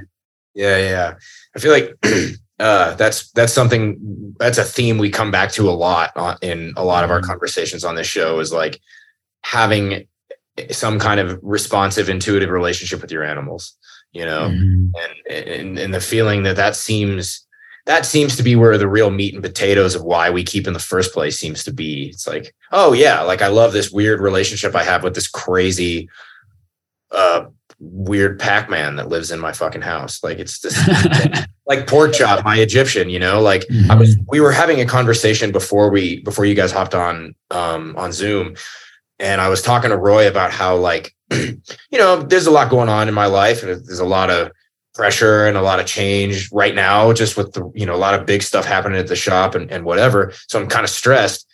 And I was talking about how like kind of Pork Chop is one of the lizards that's been kind of helping me keep a level head, because he's like this funny, weird little dork. Like he's just this weird little spiny tailed dork, but he's really cool, and he's so nice, and he's we have like this totally bizarre interaction that's like really difficult to quantify. It's no different than the interaction I have with my two weird house panthers and my dog. Like it's this very similar kind of relationship, and it's like I can't imagine somebody else having him or having a relationship with him, because he's just such like this, he's such an integral, his big red eyes, he's just like, hey, food or women or get out of here, but he's awesome. He's like anyway. The male Shinisaurus kind of acts like that. It's really funny because you would think they would be like a more standoffish species, but he acts like a little tiny bearded dragon sometimes. Like he'll be scratching at the front of the enclosure if he's going with food or anything, or if we're like working in the room, he'll be like doing little dive bombs off the branch into the water, and you just hear like a plop. Like, do you got any food? He's cannonballing for earthworms. That's awesome. Like he actually like lets you like pet him a little bit. I don't know if he would let anyone else do that, but I could go like a little cheeky and stuff. So they're really cool. I think they would be like enormously popular if they were just a little bit more easier to find. Yeah, they're really cool. And the water aspect, don't let it like scare you or anything. It's not like a turtle or anything where it just stinks up like the whole room if you don't do like 50 water changes a day. So they're not like that terrible. Oh, okay. That's good to know. That's barely any filtration on them. Like they get like a little like sponge with like the pump attachment and like the little spray bar, and like it's good. You just gotta like clean the sponge, and occasionally like when they're shedding, like they'll get all the skin everywhere, and then you actually have to like siphon it out with like a hose and stuff and do like a bigger clean to get that out, because the filter's not sucking that up. Yeah, no kidding. Yeah. But that's like the worst thing. I've taken care of like turtles and stuff before, and they are on like next level mess. They're not. Oh yeah. Yeah, that's a whole other category for sure. And we're gonna have to have some turtle people on, because it's like the third time we've been talking shit about water turtles, Oh my gosh. They're super cool, but I don't want to get into turtles or tortoises right now. I do not have time for that. No disrespect to water turtle keepers. No, it's just like, because if you like, I worked at PetSmart. And if you work anywhere with any kind of stuff like that, you see like 5 billion red ear sliders coming through on a regular basis, because they're like the easiest one to find, and you just get exasperated by it. I think one of the other reasons why she's so paranoid about treating his She told me a story about a Russian tortoise that came in. And they were soaking it, and it literally pooped, and it just looked like spaghetti. No, it was just Fuck.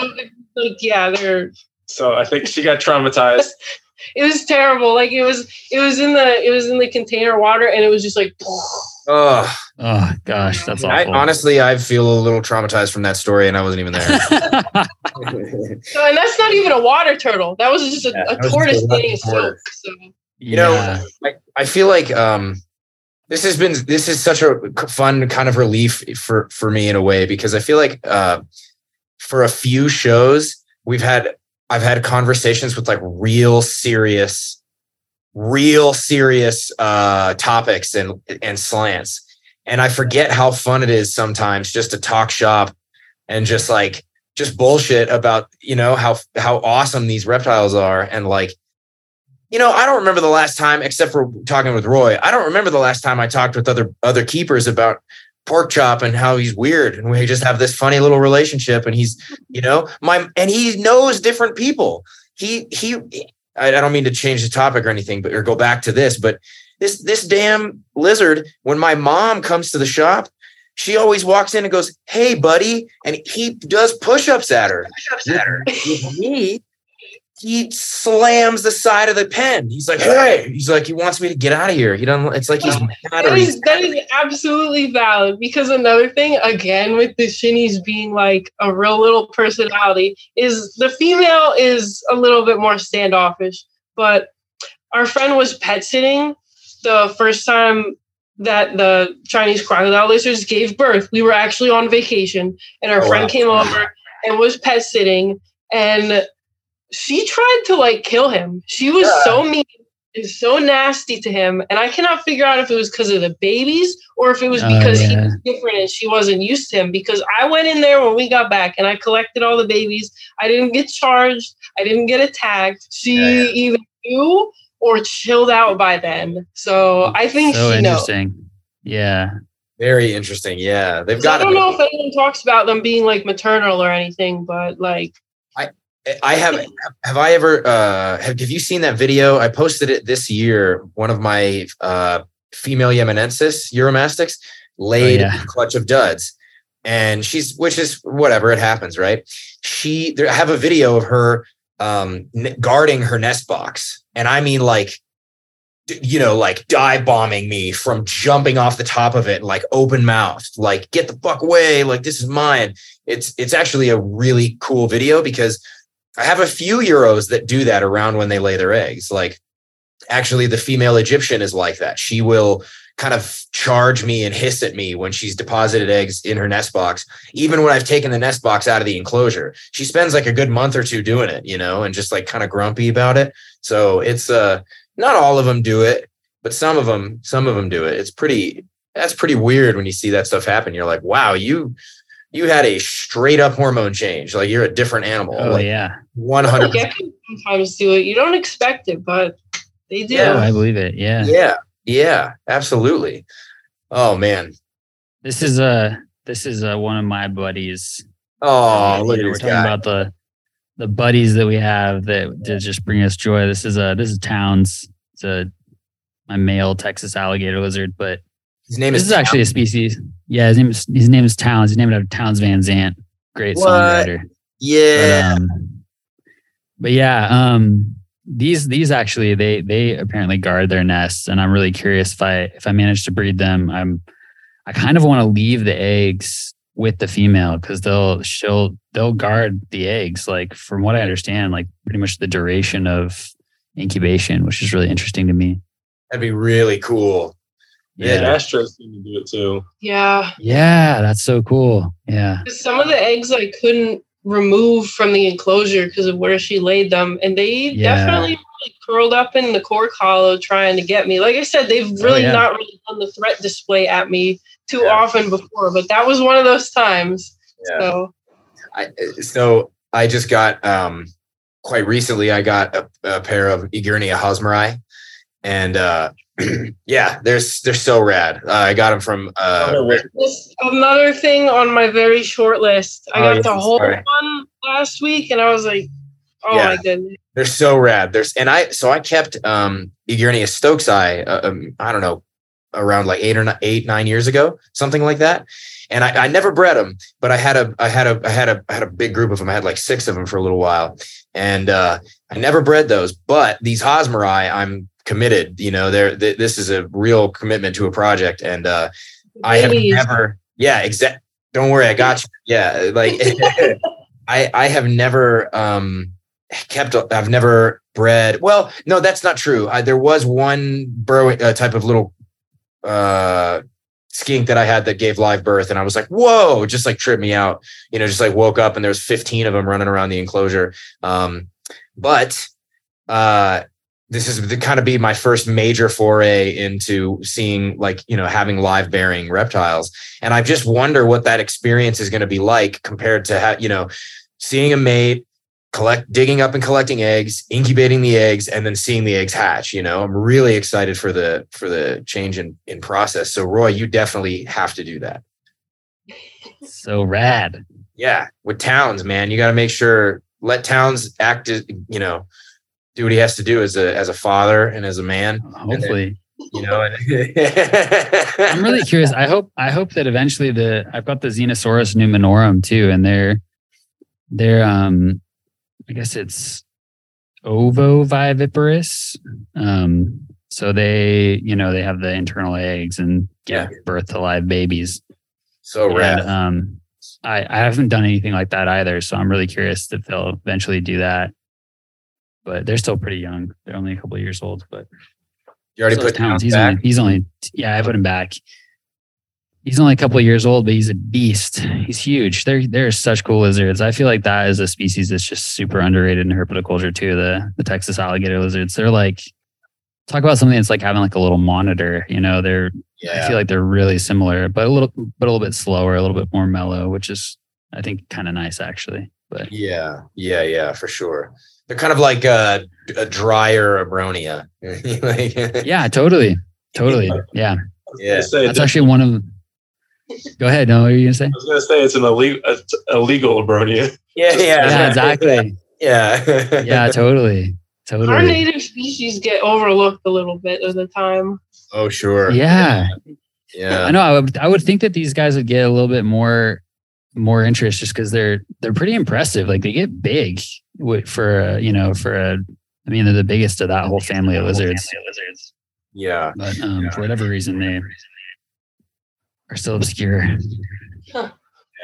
Well, it was kind of a fun, it would have been interesting to break this apart more when we spoke with Scott and Ty Iper, right? Because, in Australia, they can only keep their natives, right? It's like, that's what you work with. Right. And here it's like, actually, it's kind of like reversed. It's like, well, you can mess with some natives, but not all of them. So it's like, it's okay. It's cool if you keep corn snakes, cow kings, bull snakes, hognose, depending on the state you're in. It's sort of okay, but with other stuff, it's like, no, you can't keep that. No, we can't keep that. So I feel like it kind of scares people away from some of the really rad native stuff that we've got, like the collared lizards and chuckwallas and, various other badass reptiles, leopard lizards, desert iguanas, fringe-toed lizards. I mean, I don't know if these go up into the United States, but I am a huge fan of the zebra tail. Oh yeah, for sure. They do. Definitely. Yeah. Those are awesome. I've only ever seen them in Baja, so I wasn't sure how far up they went. Oh yeah. They are kicking ass in America, and they're so cool. Such cool lizards, really. And I've never actually caught one or put my hands on one because they're like heating up in the desert sun and they're like freaking gone. Oh yeah, they're so fast. They're running. Yeah, amazing. You ever seen that? Well, of course you have. You guys have seen Jurassic Park. Mm-hmm. You remember the scene where he's asking about the T-Rex? He's like, "Oh, we clocked the T-Rex." No, not the T-Rex. When he's talking about the Velociraptors, and he's like, "How fast are they?" And he just turns to him and he goes, "Cheetah speed." Yeah, like that's what I think of when I think of the zebra tails. Is like, they're fast. Yeah. And it's like there's like a bunch of stray dogs in that town, and I saw one. Like I was looking out the hotel window, and I just saw this whole pack of stray dogs chasing this lizard, and that thing is just like pew. Yeah, tell us a little bit about your annual. Is it annual or is it biannual? It's Trip to annual. Baja. It's basically a station now, and it is in no way an actual like herp trip. But I know. It is predominantly diving and snorkeling and whale sharks and sea lions and that kind of thing. But there are cool lizards there. Yeah. We'll have to send Phil a video. I think I should send you it, but it's not something I'm allowed to publicly post. But there's some very cool lizards down there. We'll say that. Yeah, I think Phil will get a real nice. We saw while we were diving off an island, like with the sea lions and everything, we saw right up on the beach, like 20 feet away from us, there's the Angel Island chuckwalla. They're only there. They're on the big island, and then they're sprinkled throughout the other. Like the actual like natives that live there, like move them to the different islands that are floating around out there, and they're on like some little tiny rocky outcrops that you wouldn't expect to like host anything of size. And we saw like from the boat, we saw 2 more, and they're so like cool. They're super cool. I will cry if you send me that video because the angel, the San Estebans, all even the island collards. Blanking on the name of the collards all of a sudden, but all of those island, nobody knows. Like so few people pay attention to these badass lizards right here. They're like, "Oh, I got to go to the Galapagos." No, go to San Esteban Island. See what the fuck. Those are the craziest looking lizards ever. You know, it's not like cool.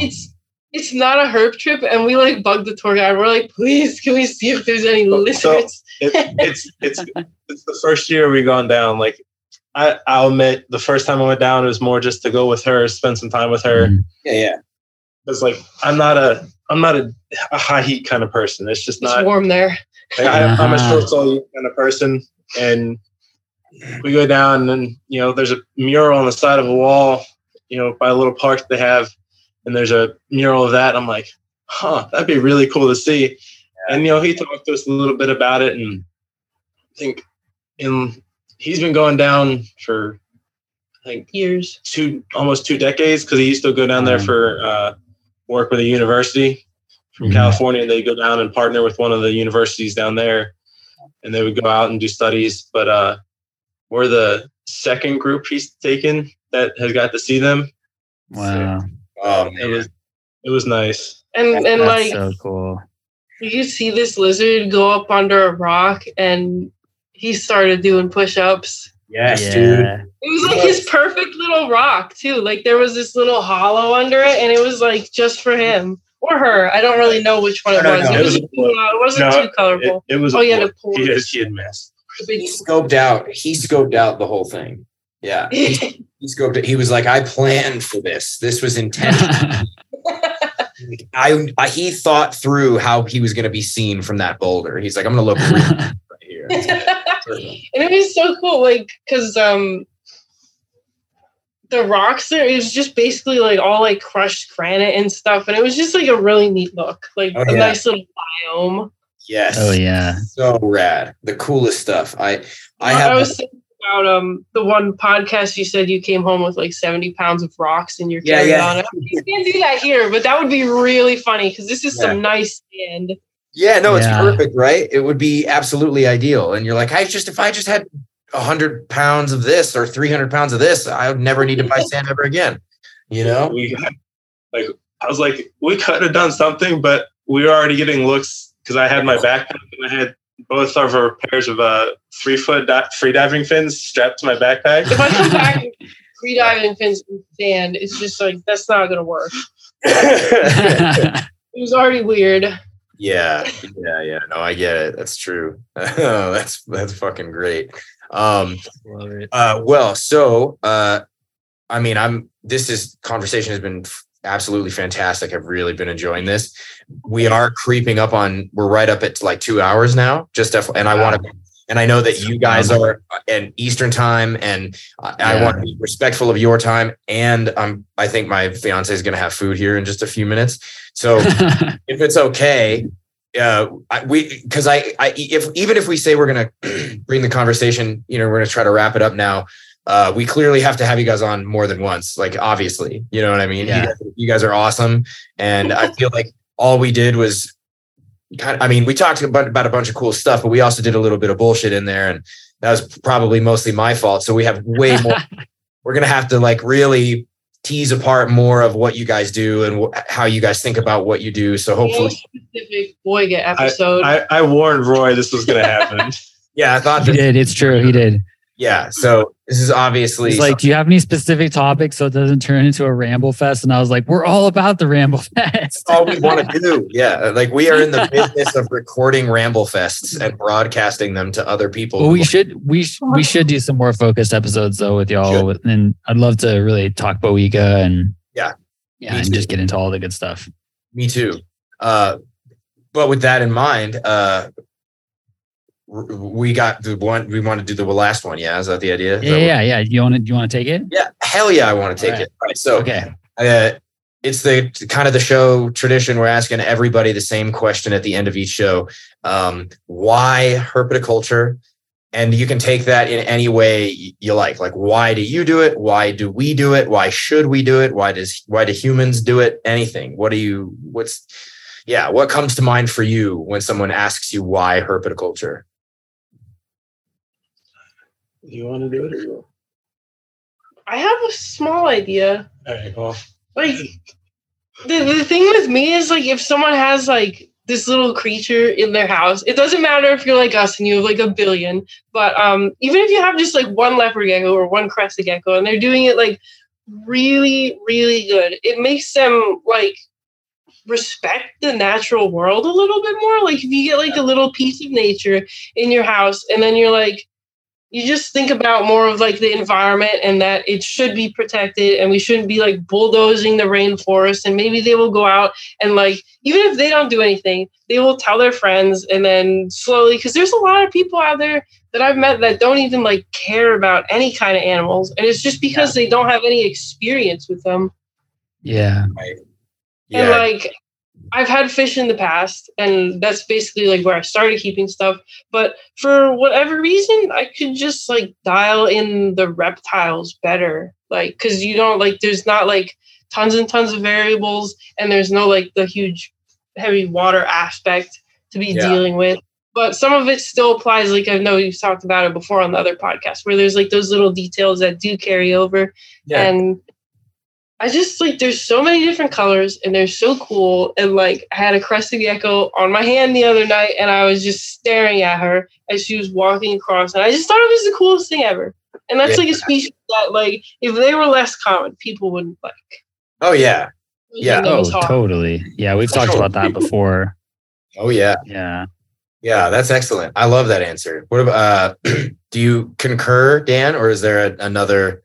Yeah, I definitely agree with her on a lot of it. It's, for me, it's like a very vague way to say it, though. Like, like some people, they have that ability to travel very easily. Some people don't. And like, I feel like herpetoculture kind of lets you, and even fish keeping kind of relates to it. You can bring that aspect to your home, and you can have that little piece that, call it selfish if you want to, like that piece that's yours, that you feel that you can relate to it in some way, or even if it's like a goal that down the line, like at some point I have to make it to Malaysia. Whether I come back from there or not, but it's just that it kind of sets the way for like you, pushing you to go there and getting out of your comfort zone and just enjoying something that normally you wouldn't be able to enjoy. Yeah. Mm-hmm. I like that too. Yeah. I really like like agriculture stuff and like farming aspects and stuff, but I'm allergic to like a whole bunch of mammals, so I can't do any of that. But like, you can apply the same stuff. Like they have very oddly specific ways of doing stuff. And then we have the same thing here. Yeah. Absolutely. Man, those are both great responses. I like that. we've had some real wild ones, like real wild cards to some of those questions. Like my favorite one to date so far is Philip Tremper saying it's a disease. When I asked him why herpeticulture, I was like, yeah, I feel like I have a bit of a disorder, you know? I think a lot of us have ADD. I think so too. I think about this all the time. I mean, how many reptile keepers are like neurodivergent in some way? Like that's like a whole show topic to have at some point. I know. I'm thinking right now, and I'm having like issues coming to mind. Anybody like 100% together. I'll fully say, like, as much as like in my daily life that I have to deal with it because I'm a manager, but I don't like dealing with people most of the time. Yeah. Yes. Also that. And this kind of goes against like the educational aspect that I, grew up with and everything. It keeps people away from me that don't share that. Like, it's easier for me to push people away because they're so afraid of something that they have no idea what it's about. Yeah. And it kind of helps me make sure I keep positive people in my life, because only those people that actually want to be there, maybe that are interested in it or something, are the only ones that really stick around to try to build a relationship, if that makes sense. Mm-hmm. Oh yeah. Wow. That's cool. I've never heard that perspective either. I like that too. Damn. This is why I love this show. It's like, I love doing this because I'm telling you, every single convo, every one of them has been interesting. And I feel like I've gained a totally different perspective from every person we've spoken to, including both of you, of course. It's really, yeah, except for you guys, no, just kidding. No, it's cool. It's really interesting. And I feel like even if Roy and I are the only ones ever listening, I mean, obviously we got listeners at this point, but my point is, even if for some reason someday nobody was, I'm getting out of here. You got, man, this is awesome. I'm so out of it right now. I'm really apparently back on my own. You gotta make sure you do this in person. You guys got to get out to Tinley. Yes. Yeah, for sure. Yeah. We're talking about it. We are. We actually have. March. We have a little shared note where we have ideas and prices and stuff like that. So it's definitely something we're thinking about. So I told Roy, I will help pay for the hotel. I will pick you up from the airport if I have to. I will help. It's too generous, man. Yeah. We want to get out there. Like Daytona, but Tinley is also very fun. I might just be a little biased because the ocean was right there, though. So that could be. Yeah, understand. I think we just have to do both. Yeah, we probably got to do both. Daytona it was ridiculous. There's just lizards everywhere, both indoors and out.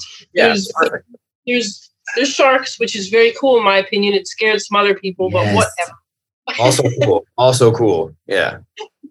Yeah. And then Tinley's cool too, like the shed aquariums there, but there's not too many like herping. There's not like too many herping locations near there. Okay. It's close, like it's close enough where you can drive to like Snake Road, but the times where Tinley is like not. It's cold. Good peak times to go. Right. Of course. Yeah, that's all right. We'll just have to balance it out with one of each, at least. Yeah. I think so. Yeah. Excuse me. Well, I think then I'm gonna, as long as there's nothing. Where can people find what you guys are doing? Where can people find, and get in contact with you guys? So if you want to get in contact with us, she runs the Instagram page that is for the business that actually gets responses from and actually posts, because I rarely post on mine. It is roots_scoots and underscore scales on Instagram, Roots, Scoots, and Scales on Facebook. You can link it that way. We said it weirdly. I'm sorry. I'm also in the same boat as you, Phil. We both have access to the message box on that Facebook page. If you get to our personals, obviously those are separate, but that one is the joint effort. You'll get both of us. If it's a lizard question, I'll probably answer it. If the grammar is horrible, I probably answered it. Oh my goodness. Now we know. Awesome. Yeah. Now we're all there is getting mixed up. Yes, that'll happen. I guess that's even happens to the best of us. Well, thanks so much, y'all. I'm stoked for this conversation, and I'm stoked about the thought of getting to hang out face to face at Tinley. Yeah, same. I'm really I really want it to happen. I think it's possible. So I think we can do it. It's just getting the ducks in a row, but I think we can do it. October's a little iffy because that's like around the months we usually vanish for like a week. So true. March. Hey, March is soon too. That's coming right up. That's not far away. I'm like saving now. I'm like, oh God. Yeah, totally. Don't remind me. I'm terrified. All right. Let me stop the recording here.